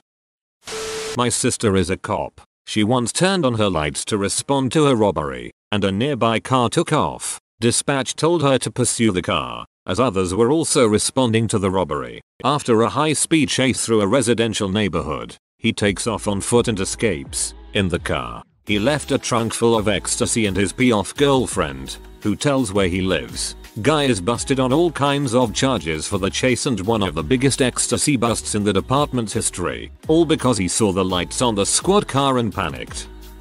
Police of Reddit. What is the absolute worst crime scene you've come across? Saw a little kid standing on a busy street corner, in the dead of winter, around 2 or 3 years old. Went up to him to talk to him and found out he had been standing out there for an hour or so while a good Samaritan kept eyes on him from across the street in his nice and warm house. eventually led the investigation back to a battered woman's shelter nearby. The manager recognized the kid and said his mom was upstairs in another room. Went up there and found out she died from a H overdose a few days prior. Broke my heart to think that kid had been in that room with his dead mother for days with little food or water, probably crying that his mother wouldn't wake up or talk to him. Dunno whatever happened to him after that. Lost kids are common in my city, but this one wasn't just the forgetful tourist who didn't keep track of their kid while they snapped photographs everywhere. Was intense for a while, as we pulled resources from neighboring counties to put out the alerts for a priority lost child. See, no one explains how stuff like this can affect you when you let it into your life. No one warned me, and freaking heck, yay, holding my babies is the only thing that really helps. Journalist, not police, but I was often at the same sorts of scenes. 1. Partial decapitation in a car accident. A drunk kid hit a small car at high speed, tore the top completely off. Driver's body was still heaving and convulsing in the front seat. Brains and tongue splattered over groceries in the back seat. 2. Hugely obese drug dealer goes into his attic to retrieve his stash. This is in Georgia in the summer. Collapses from the heat and dies. Takes neighbors a few days to notice the smell. Takes a few more before they figure out where exactly it's coming from. The police had to cut a hole in the roof of the house to pull his bloated corpse out. He fell apart into goo as they were doing it. The smell was insane even a quarter mile down the road, once the roof was opened up. 3. Woman who had been killed by a serial killer. Unofficially, the cops on the scene said they had seen this sort of thing a number of times, so they thought it was a serial killing. Was never proven. She was a prostitute and he had beaten her to death and then tightly packed all of her orifices with dirt before dumping her. 4. Train versus car. A mom tried to beat a train with her kids in the car. Train was too fast. When I got to the scene there was a child's head just sitting on the ground. Completely normal except for the fact that his was detached and the body was nowhere in sight. People who try to beat trains are idiots. I'm no cop, but my stepfather wanted me to tell his story. Here goes. My father got a call about a car crash. Usually they're pretty bad, but this one was the worst he'd ever seen. The car had 2 parents and 4 kids inside. The parents were pulled out immediately, and neither had serious injuries. They were both understandably scared about their children, so he put on some rubber gloves and went into the flipped car. All of them were dead, and none were clean deaths. The youngest's spine was protruding from his back, and the oldest was missing most of his head. Another had his face mangled by debris, and the last one was cut in the abdomen by his chest belt, and there were a fair amount of organs hanging out. He had no clue what to do. He didn't want those parents to see that, so he wrapped them up inside of the car. When the mother saw the smallest one come out in a bloodied blanket, she fell to the ground and just screamed. The father walked up to grab the child, and my stepfather just said, "Sir,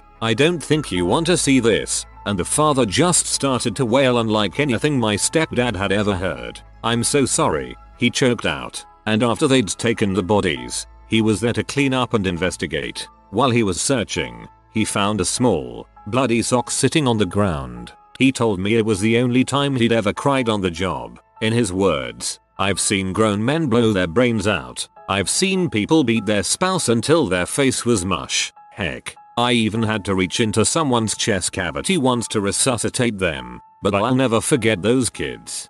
God bless your daddy. I hope he finds peace."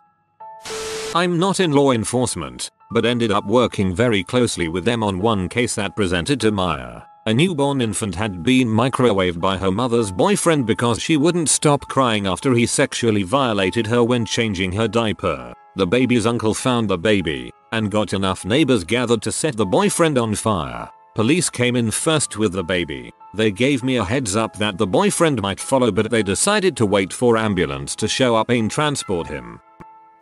Probation officer for violent sex offenders here. I've got a few I could add to this, but this one sticks with me as the worst. A doctor in the children's department at a very popular hospital was raping the preteen terminally ill girls during the night shift. This went on a couple times a month for years before he was finally caught. One of the girls lived longer than the doctors expected and complained of pains. During an inspection they discovered the rape and posted cameras which eventually caught him. He ended up getting probation because he could afford great lawyers who got him in front of a sympathetic judge, and b, most of his victims were dead. He'd up the pain meds before the act so that there would be less resistance. The court never knew the extent of his deviance, but after I finally got his polygraphs back we learned the full story. He eventually died in custody after we got him on a violation. I'm not a cop, but a good friend of mine is, and he recently told me a story. A few weeks ago he got a call to a homicide. A 25-year-old male had killed a 63-year-old male. The victim was a father to a 17-year-old high school girl. The girl had recently began dating a known thug drug dealer. The girl's parents had tried to tell her she couldn't date him, but she did it anyways as an act of rebellion. Long story short, the guy stabbed the father about 30 times with a chef's knife found in the owner's kitchen after an argument ensued. The argument was over him not dating his daughter. Looks like dad was right. When my buddy, the cop, showed up he said the whole kitchen was literally covered in the man's blood. He said the corpse looked like a sliced cow carcass. Both the girl and her mother were sitting in their dead husband's blood crying hysterically. And this, kids, is why you listen to your parents. Cop here. Not the worst crime scene but an interesting one. I was dispatched to a call where the wife found her husband unresponsive in his office. I show up, the room is dark, and I find the man in his chair in front of his computer screen. The screen is off but I can hear that the fan on the PC is still running. Anyhow, the guy is elderly and is obviously dead. His right hand is seized up into a jacking off position and his fly is down with the Vienna sausage limp and exposed. Obviously this dude had a medical episode while whacking the weasel. At this point the wife is completely unaware of the circumstances surrounding her husband's death due to the room being dark, his close proximity to the desk, and her reluctance to approach the body. Some time passes, the ME shows up with body removal, and the guy is wheeled away. As I am wrapping up the scene and the wife is in another room with family, my curiosity gets the better of me. I know for a fact that at his age the guy needed some visual stimulus at a minimum to prime the pump. Remembering that the computer was on, but the screen had shut off, I reached for the mouse. When I moved the mouse, the screen turned on to holy dear god of all that is horrible on the internet. Let's get one thing straight. As a male, I have seen my fair share of what is out there in the naked world, but what popped up on that screen was about 20 open tabs of the darkest parts of the web has to offer. What struck me most was the amount of painful looking gay torture this guy had open. Not going to lie, at this point I felt like a teen again, afraid my mom was going to walk in at any moment. I was at a crossroad. Do I break the news to his grieving wife and family a couple rooms over? Heck no. I closed all those tabs and hoped this guy was browsing on private. To dead guy, I hope that I was a bro for you even though I didn't know you. And if anyone ever finds me in that same situation please do the same for me. RIP dead guy. Not in the police, but I just finished serving on a jury for a capital murder trial a couple of weeks ago. Basically a guy beat his 2-year-old son to death and during sentencing it came out that he molested his 4-year-old daughter as well. As part of the trial we had to view all the forensic photos of this poor kid. 84 bruises, 15 broken ribs, head contusions, brain hemorrhage, lacerated intestine, and the list went on and on. Most of the jurors were shaking with rage when we returned to the jury room that day. Your Honor, we find the defendant guilty of all charges, plus some more we just came up with. We also sentence the defendant to death by disembowelment. That's not how this works. I wasn't on the call itself but was relieving units who needed a break. They were dispatched to a home after the father came home to a grisly scene. Apparently him and his wife were having marital problems. They had 3 kids. Not sure what the issue was but the next day after a huge argument the husband went to work. While at work the wife said I'll show him. She took his loaded shotgun and while the kids were napping shot them one by one. First the toddler, then the middle child. The oldest woke up. She consoled him until he fell back asleep and then shot him as well. Then she left a heartfelt note about how it was all his fault that she did this. She then blew her head off in the foyer for him to find when he got home. He came home to losing his entire life. That one was one of the most disturbing and vile things I've ever experienced. I've grown to feel numb to almost anything due to this job, but that one still makes me sad. I'm not sure what happened afterwards, but I believe he killed himself months later. We can blame him. I'm a bit late to the party, but here goes. My stepfather worked traffic homicide for years and encountered any number of frankly gruesome things, but the story I remember really sticking out in my mind involved a car hitting an electric pole on a rainy night. The car's occupant had, in the course of the accident, become decapitated, head sheared completely off. The electric pole was severely damaged, one of the lines breaking and falling down to rest in a puddle, which now also contained the severed head. The electrical charge was, apparently, causing the head to bounce and sizzle in a very disconcerting fashion, to put it lightly. Not completely what OP is looking for, but a horrible scene nonetheless. My grandfather's friend was a truck driver for many years, and on one night while he was driving, a car swerved across the median and hit his truck head on, killed everyone inside the car, and to make it worse, they had just crossed into America legally, so this small sedan had about 6 more people than it should have held stuffed into hollowed out places. So when he hit the car, a red mist just exploded out. He had people stuck up under the hood of his truck and it was a huge mess. Fricked him up for a while. Probably fricked up any responding officers too. I had an old co-worker who used to drive the 18-wheeler for our company and had a man commit suicide by walking out in front of his truck. He could no longer drive or ride in a vehicle after that, would ride his bike or walk to work. I hope your grandfather's friend ended up being somewhat okay after. I'm sure it's hard to come back from that. I once went to a scene where her ex-boyfriend showed up at the house where the girl lived. He knocked and then started firing a shotgun through the door, hitting a toddler. He then went in and shot the girl's mother. I still remember chunks of flesh and underarm hair stuck to the wall. Shot the father and then left. The girl was out for the evening. He then left the gun and a suicide knot at the top of a bridge. He went on the run instead of killing himself and was captured shortly thereafter by the marshals. Fricked up scene.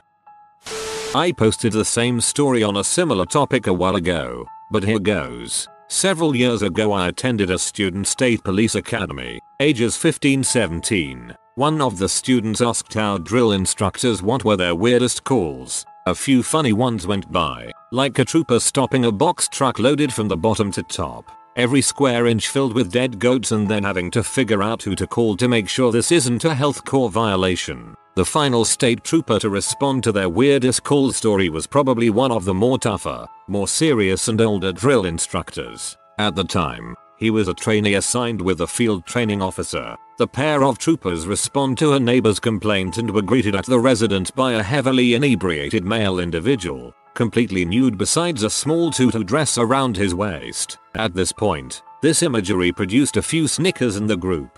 He went on to say that the individual had an erection, with blood all over, but no visible signs of a cut. Upon further inspection, the troopers found, stuffed under the kitchen table, an unconscious 3-year-old, bleeding from the anus, because the inebriated individual was her father, who had just finished raping her in his drunken state. While that in it of itself is an image nobody should see, I'll never forget the trooper's description of having to restraining his field training officer from blowing that guy's brains out. The FTO drew his firearm and put it right to the guy's head and was probably going to blow this guy's brains out if the trainee had not tackled him. That's some real emotion right there. It's easy for us to sit in hindsight and say we wouldn't have shot this guy. That's against the law, but in the heat of the moment, would you have? It goes to show you that under stress, anybody, anyone, can do anything. Also, we'll never forget people's mild laughing smiles going completely stone cold serious when the story progressed.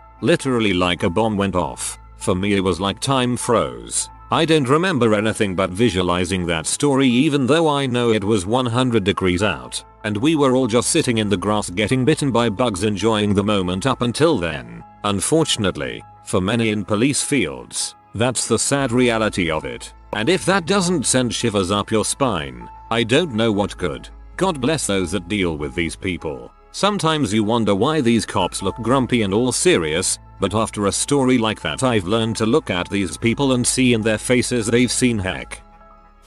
My father-in-law is a retired state trooper. He was called to respond to the 2-vehicle accident near his home. That's where he spent his final minutes with his wife before she died trapped in her vehicle.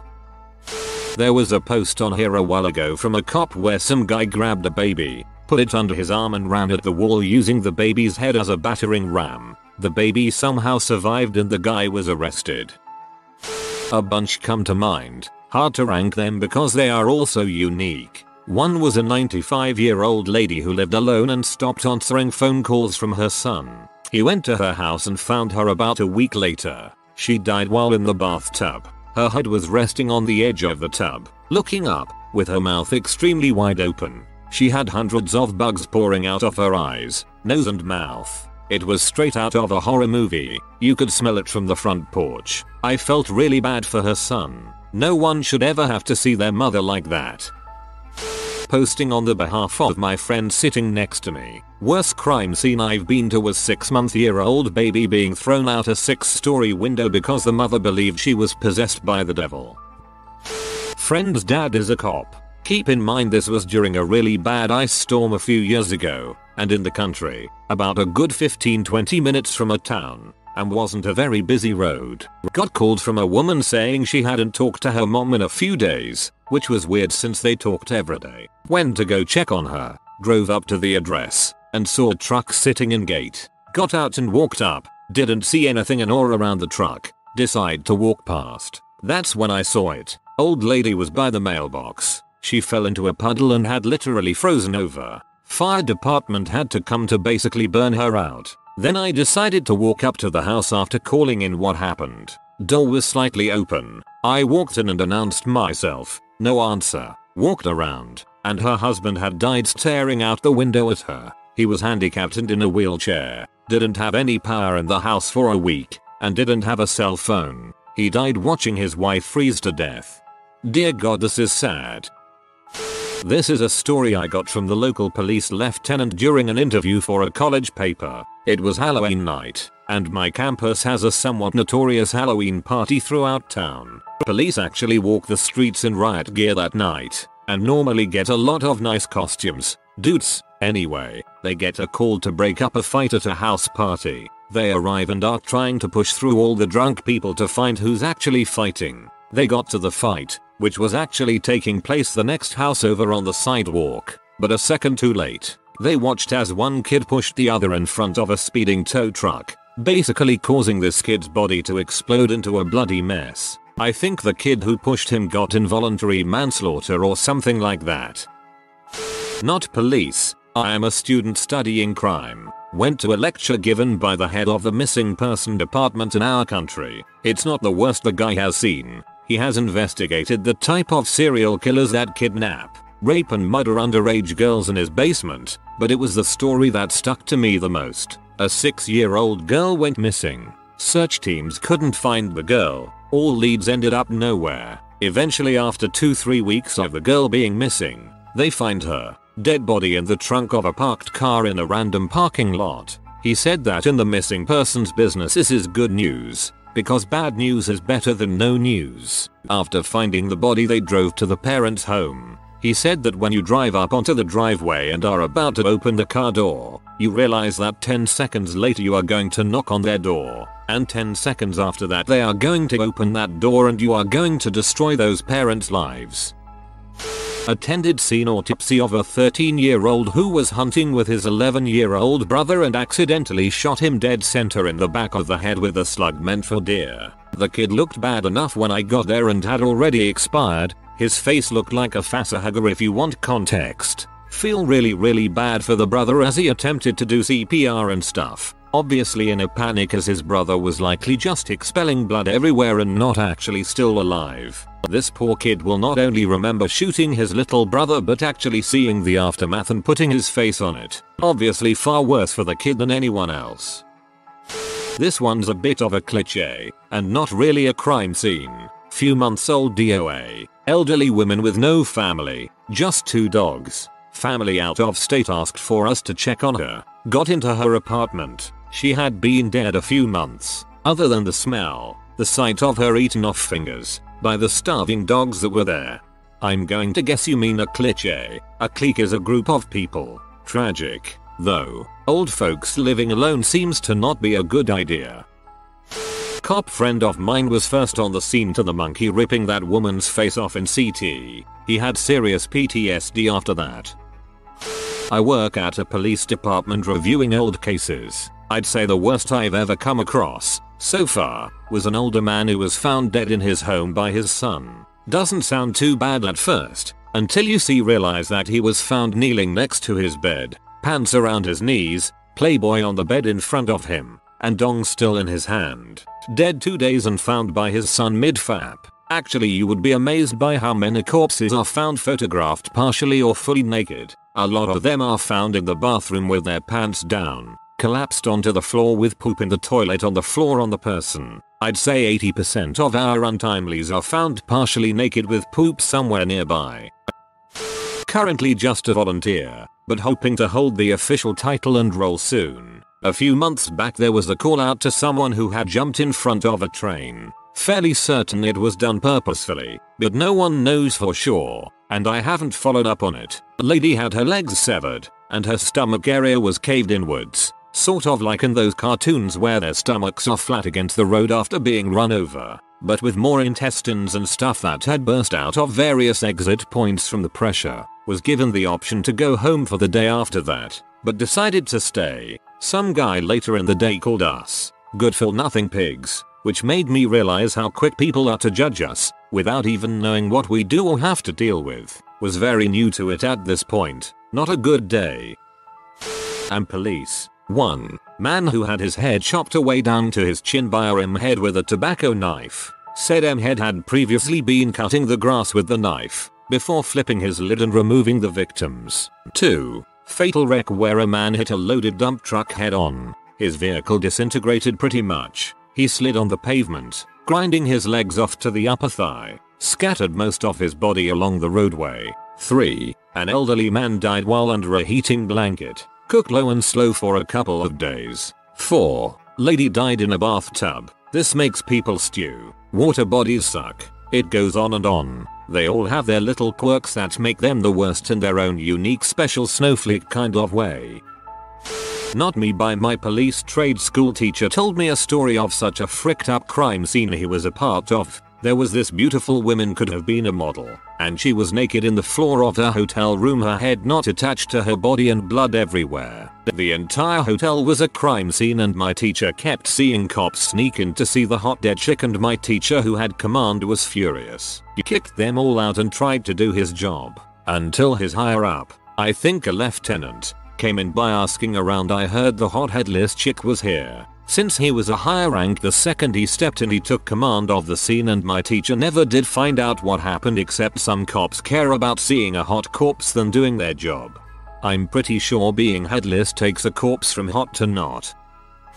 The Icicle Man. Outside of smaller city in Idaho, Pop, 27K, is a kind of shanty town affectionately known as Welfare. The only business is a little convenience store a lady runs out of her house. Welfare. It has at least a 90% unemployment rate. Anyways, it's the dead of winter and around -20 degrees F. Get a call about a missing persons. A man of 70 hasn't been seen or heard from in over a month. Get at his trailer home and come across the following scene. Man's gas had been shut off due to lack of payment, but electricity was still on. Man had waterbed with an electric heater to warm the water. Looks like man had been stabbed on the bed. He rotted down to essentially a soup-like consistency. His liquefied remains had dribbled off the edge of the heated waterbed to form intricate icicles off the edge. The Icicle Man was the absolute worst.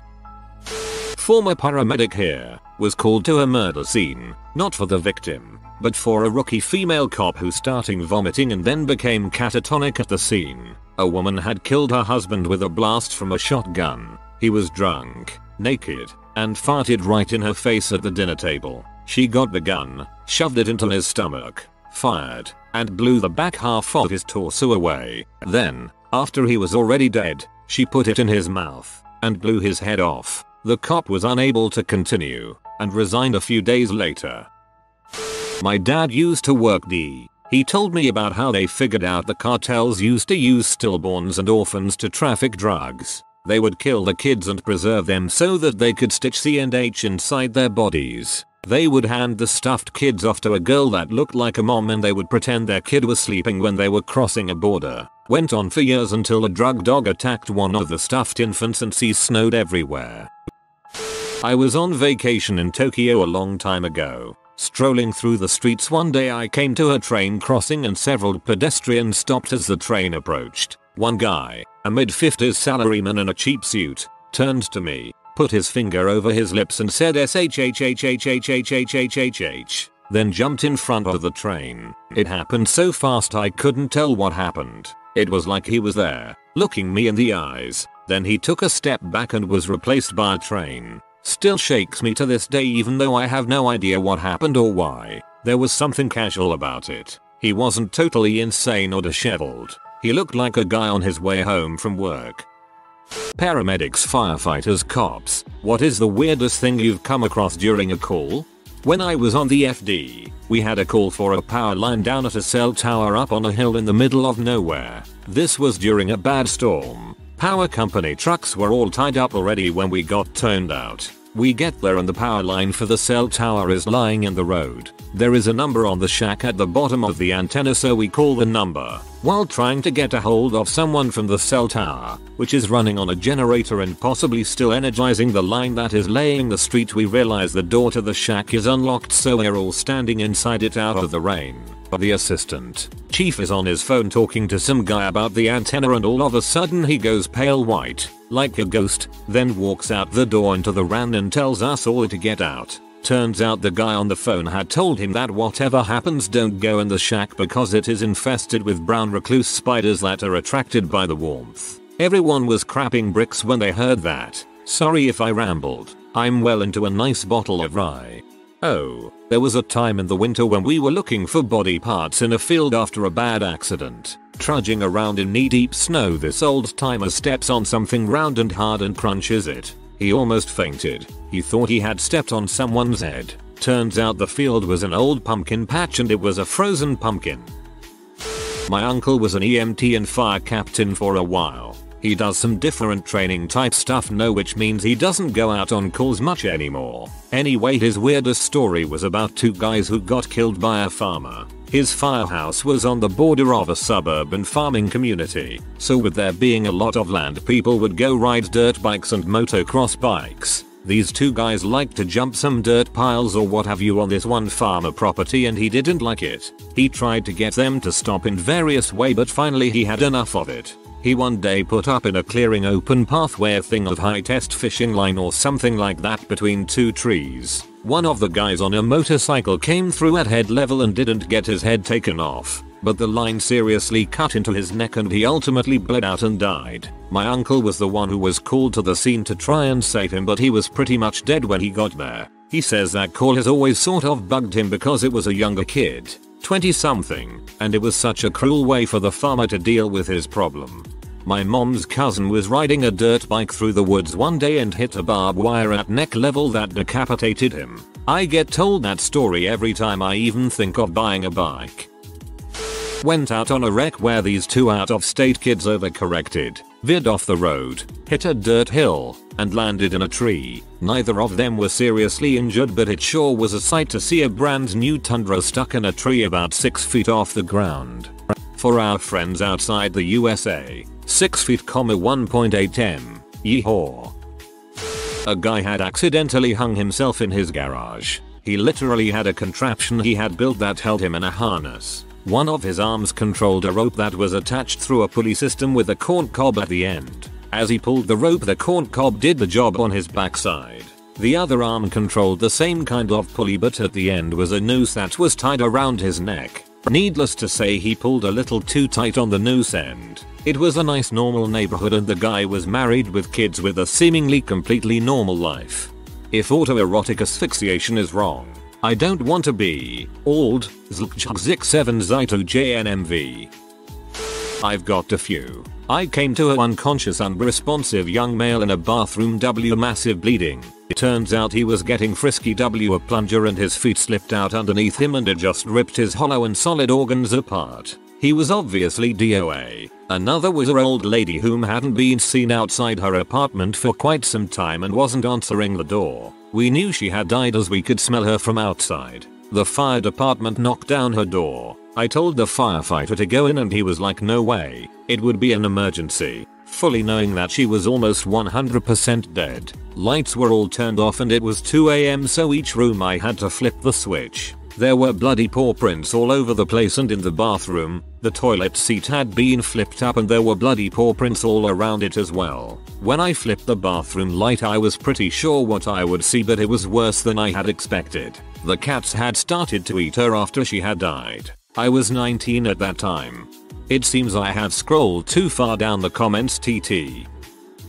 I'll keep this one short. We responded to a call where a mid-50 something year old semi-frail looking male bit his early 20-year-old something son, who probably outweighed the father by about 150 pounds or so, about 25 times all over his body, everywhere, arms, neck, torso, legs. It was ridiculous. They were deep marks too, like he was trying to rip skin away. Apparently they got into an altercation over who knows what, and the wife mother had to break it up by threatening them both with a large kitchen knife which the police confiscated. But the kicker was, there were no drugs or alcohol involved. Another was when we responded to a child who fell and hit his head on a tire that was sitting in their yard. Why it was there, I have no clue. But anyways, I went to check his pupils when I noticed one was completely fricked up. It looked almost like a tiny cat's eye. I almost flipped an absolute crap because this kid seemed perfectly fine. Vitals good. Talking to us properly. But the size of his pupil when compared to the other indicated moderate to severe head trauma. Plus the whole abnormal pupil shape which I've never seen before. Well, after I flipped a crap to myself, I asked the mother. It turns out he was stabbed in the eye by his sister with a pencil when he was younger. This, my friend, is why you must always get a good patient history. My mother, who was a case manager for a while, had two interesting stories. A homeless woman who was a paranoid schizophrenic came into my mother's office with a severe infection in her foot. When my mother asks her if she thinks she's ready to be discharged, she proceeds to tell my mom that she did not have an infection in her foot but that she was turning into a pterodactyl. And the other is that another man who had schizophrenia explained to my mother that the voices in his head told him to cut off his dong and feed it to his dog. And he did. Okay, I'm an EMT. One of my teachers told me once about the craziest call he's ever received. He's sitting at the station and he gets a call for a lacerated finger. They arrive at the house and sure enough, a woman is sitting at the table with an extremely bloody finger. They patch up the wound and head out the door, and before they get on the truck, the woman taps him on the shoulder and says, "That's not really why I called you." And he says, "Well, what's the issue, Mom?" And she responded with, "I crap you not. I have razor blades in my fanny." Apparently this woman had a sleeping disorder, in which she would sleepwalk and put crap in her tea and butt. Well, I suppose that's a fairly decent contraceptive. I'm a volunteer EMT. A chubby lady in her 30s made a 911 for severe abdominal pain. It's 2 in the morning, so I just woke up, tired and drowsy. As my partner and I get to her house, the husband is there at the door and tells us it's no big deal. We walk inside and find the woman laying on the floor on newspapers surrounded by cats. Must have been 4 or 5 cats laying next to her, licking her tea. Yes, the woman was giving birth. She did not know she was pregnant. We saw the little baby being delivered next to cats. Even worse, they had their 4-year-old boy stand next to her as he watched his mother give birth in pain. The little boy was crying. The cats were still licking her. The husband was standing there like it was no big deal. We had to call our county back and update them about the situation. They sent paramedics to assist. The cops showed up before we even got there. Told us it was ugly. They were right. When I was still doing clinicals for my EMTB cert, I had a ride along with a company that serviced rural areas. The first call we went to was a woman with chest pains. We pulled up to a house that looked like it was made with toothpicks and styrofoam. It was a dilapidated shanty in the middle of the woods. Cue the drop of my stomach knowing this is going to be a weird one. We walk in and the floor is dirt. Not covered in dirt, actual dirt. There was a burn barrel in the corner, no electricity, and a dingy mattress on the floor covered in tattered blankets. The PT looked rather weary while I was checking her vitals and I could see the shame in her eyes. We put her in the back of the truck for transport. I gave her some nitro and tried to talk with her a bit. It was a really sad and strange thing, and it still sticks out in my mind 7 years later. Of course, we had a looped out drug user later in the day that was weird too, but only because I've never seen someone enjoy drinking activated charcoal that much. We were dispatched to an elderly couple's residence, with a woman calling in to report that her husband had fallen in the shower. Groans from myself and my partner as we bantered about who would have to deal with the soggy old man parts should anything be wrong down there. We reach the residence and are led upstairs to the shower, where we find a perfectly alert older man sitting down on one of those handicapped fold-out shower seats. The shortened conversation goes like this. "Hello sir, I'm John and this is Smith. We're paramedics and are here to help. How about we give you a hand and help you stand up?" "I can't stand up." "Yeah, we know. That's why your wife called. If you let us take your arms, we can help lift you up." "No son, you don't understand. I can't stand up. Take a look at the seat and you'll see what I mean." The construction of this particular shower seat was several wooden slats arranged horizontally, with the attachment points of hinges that could swivel just slightly. When the poor guy fell backwards in the shower, he plopped down with such force that the slats opened side to side, allowing just enough space for his nutsack to squeak through, after which the slats promptly snapped back into place, firmly binding him to the chair. We tried to open the slats again, but that only succeeded in applying pressure on things which obviously did not want to be pulled on at that moment. Eventually we called for an engine company, who extricated the poor guy by cutting off the entire seat, which is how he was transported. Never did get to find out how things ended up for him. All emergency response jobs and medical jobs are no longer on my list of fallback positions. Thanks everyone. A real team effort to ensure that if anyone needs to count on me for any medical problem, I will just start vomiting in the corner. LOL, if that's how YUO feel, I strongly suggest you do not ever try and take a look at a car accident on the side of the road when you drive by. You may get much more than you bargained for. As a volunteer firefighter, I can say I've seen something that is now forever implanted into my brain. While I was in the app bay, doing my training and learning the rigs and whatnot, when I hear this banging on the roll-up doors, I run over, open it up, and these guys start saying, "Help my friend. He's bleeding man.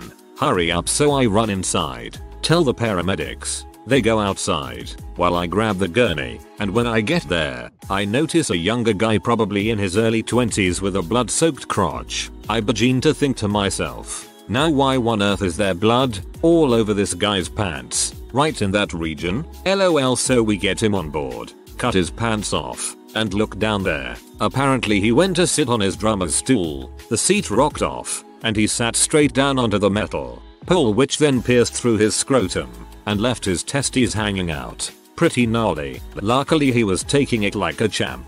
Props to him for that. It musta hurt like balls. Well, he had his hands in his pants the whole time. When we cut the pants off, his fingers were actually inside his scrotum.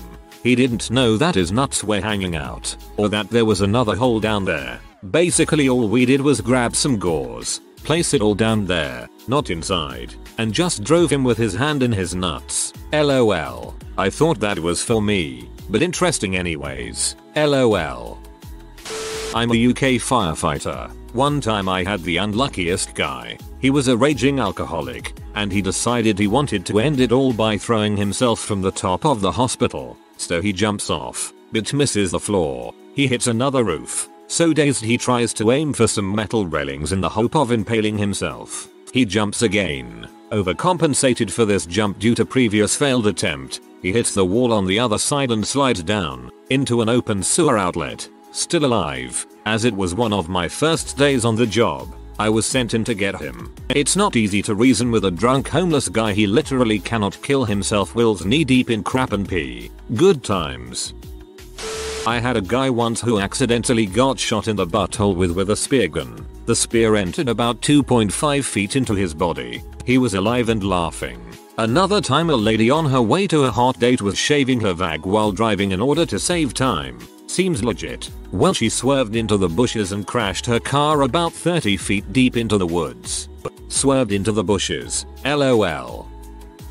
Once we responded to a call. African American child, 4 years old, severe burns on face and shoulders. Turns out his mom had been cooking chicken wings and he reached up and grabbed the pan and pulled it down. Grease burns everywhere. So, we say we're responding and our eater is 15 minutes, not 5 minutes pass. Dispatch 301. 301. Go ahead. Mother reports having applied mustard to baby's burns. A wives' tale in the south. Acknowledged dispatch. 5 more minutes. Dispatch 301. 301. Go ahead. Mother said the child didn't like the mustard, so she washed it off and applied ketchup. Aside, he muttered she won't stay on the dang phone for me to tell her no. At this point, my partner snapped back on the radio. 301. Dispatch. Go ahead. 301.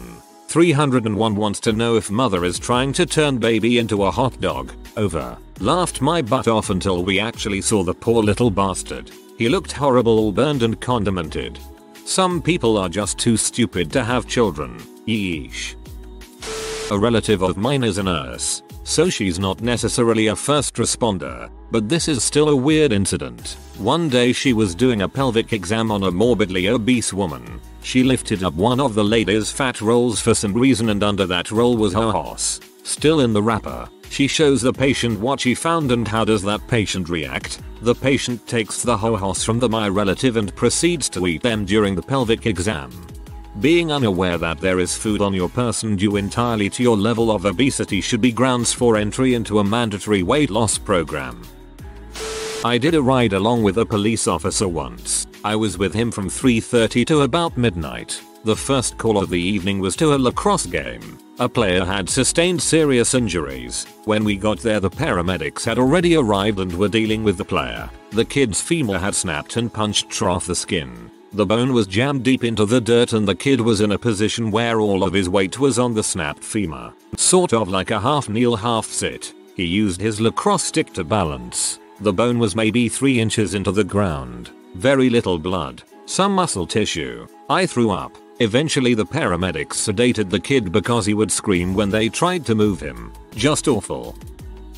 I went to college for natural resources law enforcement. Didn't really learn much, but we heard many stories of our professors' past experiences. So here is one of the weirdest. He was working in a state park in northern Ohio at the time. He got called to the restrooms by an older lady who said that she had seen a man sneak into the women's bathroom and hadn't seen him come out yet. His partner and him went and checked it out and there was no one to be seen. They came back out and asked the lady if she was sure that he hadn't came out yet and she said that she was positive.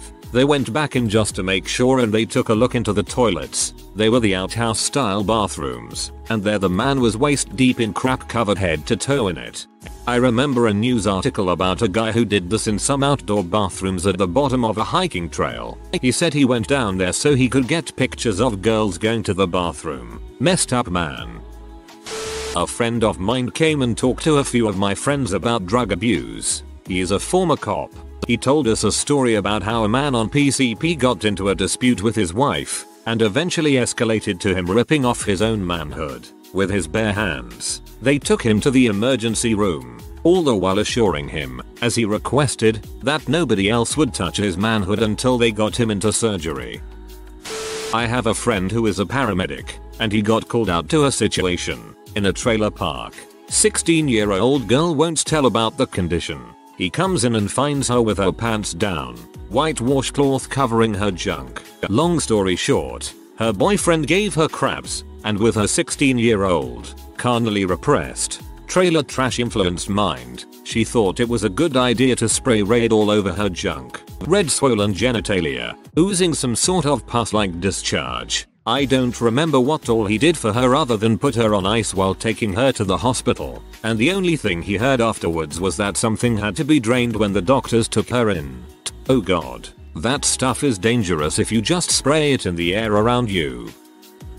I'm none of those things, but my bro is a cop and his wife is an EMT. One of my close friends is an EMT as well, so I've heard a few stories. One of the first stories I heard from my brother was during his first month on the job. They got called out to this guy who was walking around with a gun, talking about killing himself. Several cops get there and have weapons drawn in case he points it at them or anyone, but he just keeps it on himself yelling, "Well, He finally pulls the trigger, no shot goes off. Then he does it again, no shot. Again, no shot. Then like the 4th or 5th time he finally gets the gun to fire and doesn't hit himself well enough to kill himself, only blow off half his face and still be alive. I guess that's not funny, but it was a heck of a story for his first not generic call. My EMT friend told me about a guy they had a call for that ended up having a celeb stuck up his butt. They were totally professional, no laughing or anything, all the way to the hospital with the thing running in the ambulance. They kept it together. They get to the hospital and the first thing the doctor says is, does he want me to take it out or just change the batteries, and they all lost it. Cop buddy of mine once told us about a domestic disturbance call he got. It was two gentlemen. Gentleman A was inserting a mayonnaise jar into Gentleman B and inserted it more so than Gentleman B preferred. So, enraged, Gentleman B hit Gentleman A over the head with a frying pan whilst threatening to kill him. After the police arrived, the two had to be taken to the ER, one to be treated for blunt force trauma to the head, the other for the removal of said mayonnaise jar. The end. Thank God, I thought the jar might have shattered. A man, late at night, walks into a with a huge overcoat on backwards. On his crotch region is a huge bulge. The man asks to go see a male doctor immediately, with emphasis on the male. He walks into the room, takes off his overcoat, and there is a cat on his dong. He was fricking the cat, and because the human dong is too large it killed the cat. Because the cat died, all of its muscles clenched up and the cat was stuck on his dong. TLDR. Don't frick a cat. I cried a little. Friend who used to be an EMT responded to a call concerned a large woman with diabetes. He ended up becoming friends with her. Dude is seriously the most charismatic mother you'll ever meet. Later down the line, she had to get an above the knee amputation. Some time later, he came to visit her in the hospital. She was in a wheelchair. He was sitting in his own chair. She starts putting the moves on him, punctuated by rubbing her stump against his leg. Needless to say, they don't keep in touch. Rubbing her stump against his leg. I won't lie, that's kind of adorable. My father told me this story. He was talking to the firefighter chief. Apparently a naked black man broke into the firehouse, got into a battalion chief's office, and began smearing his poop on the walls. When the battalion chief got there, apparently he screamed like a little girl. Guy reached out the window and hit the electric wires with a curtain rod. No idea why someone would do this. When you take a big shock like that, there is an entrance wound where you make contact, and an exit wound where the charge returns to earth. Usually this is on the patient's feet, unless of course, in leaning out the window your junk was in contact with the windowsill. TLDR. Guy manages to burn his junk off completing a circuit.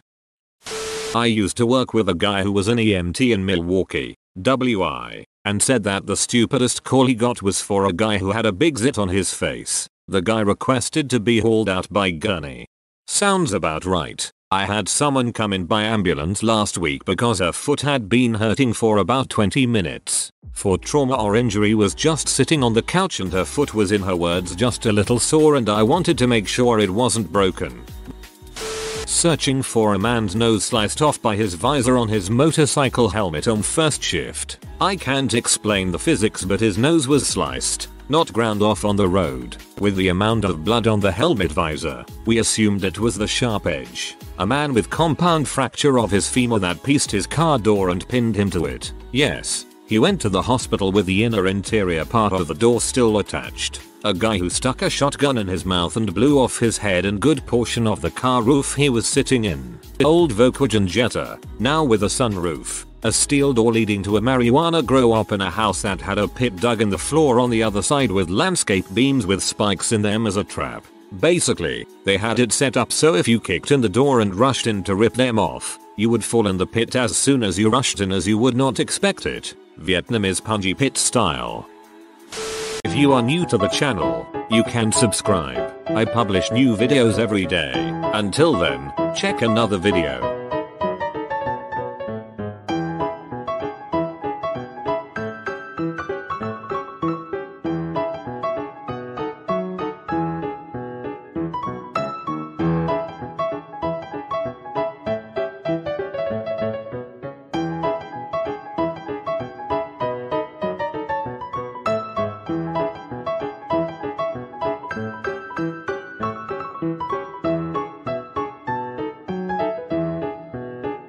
Bye for now.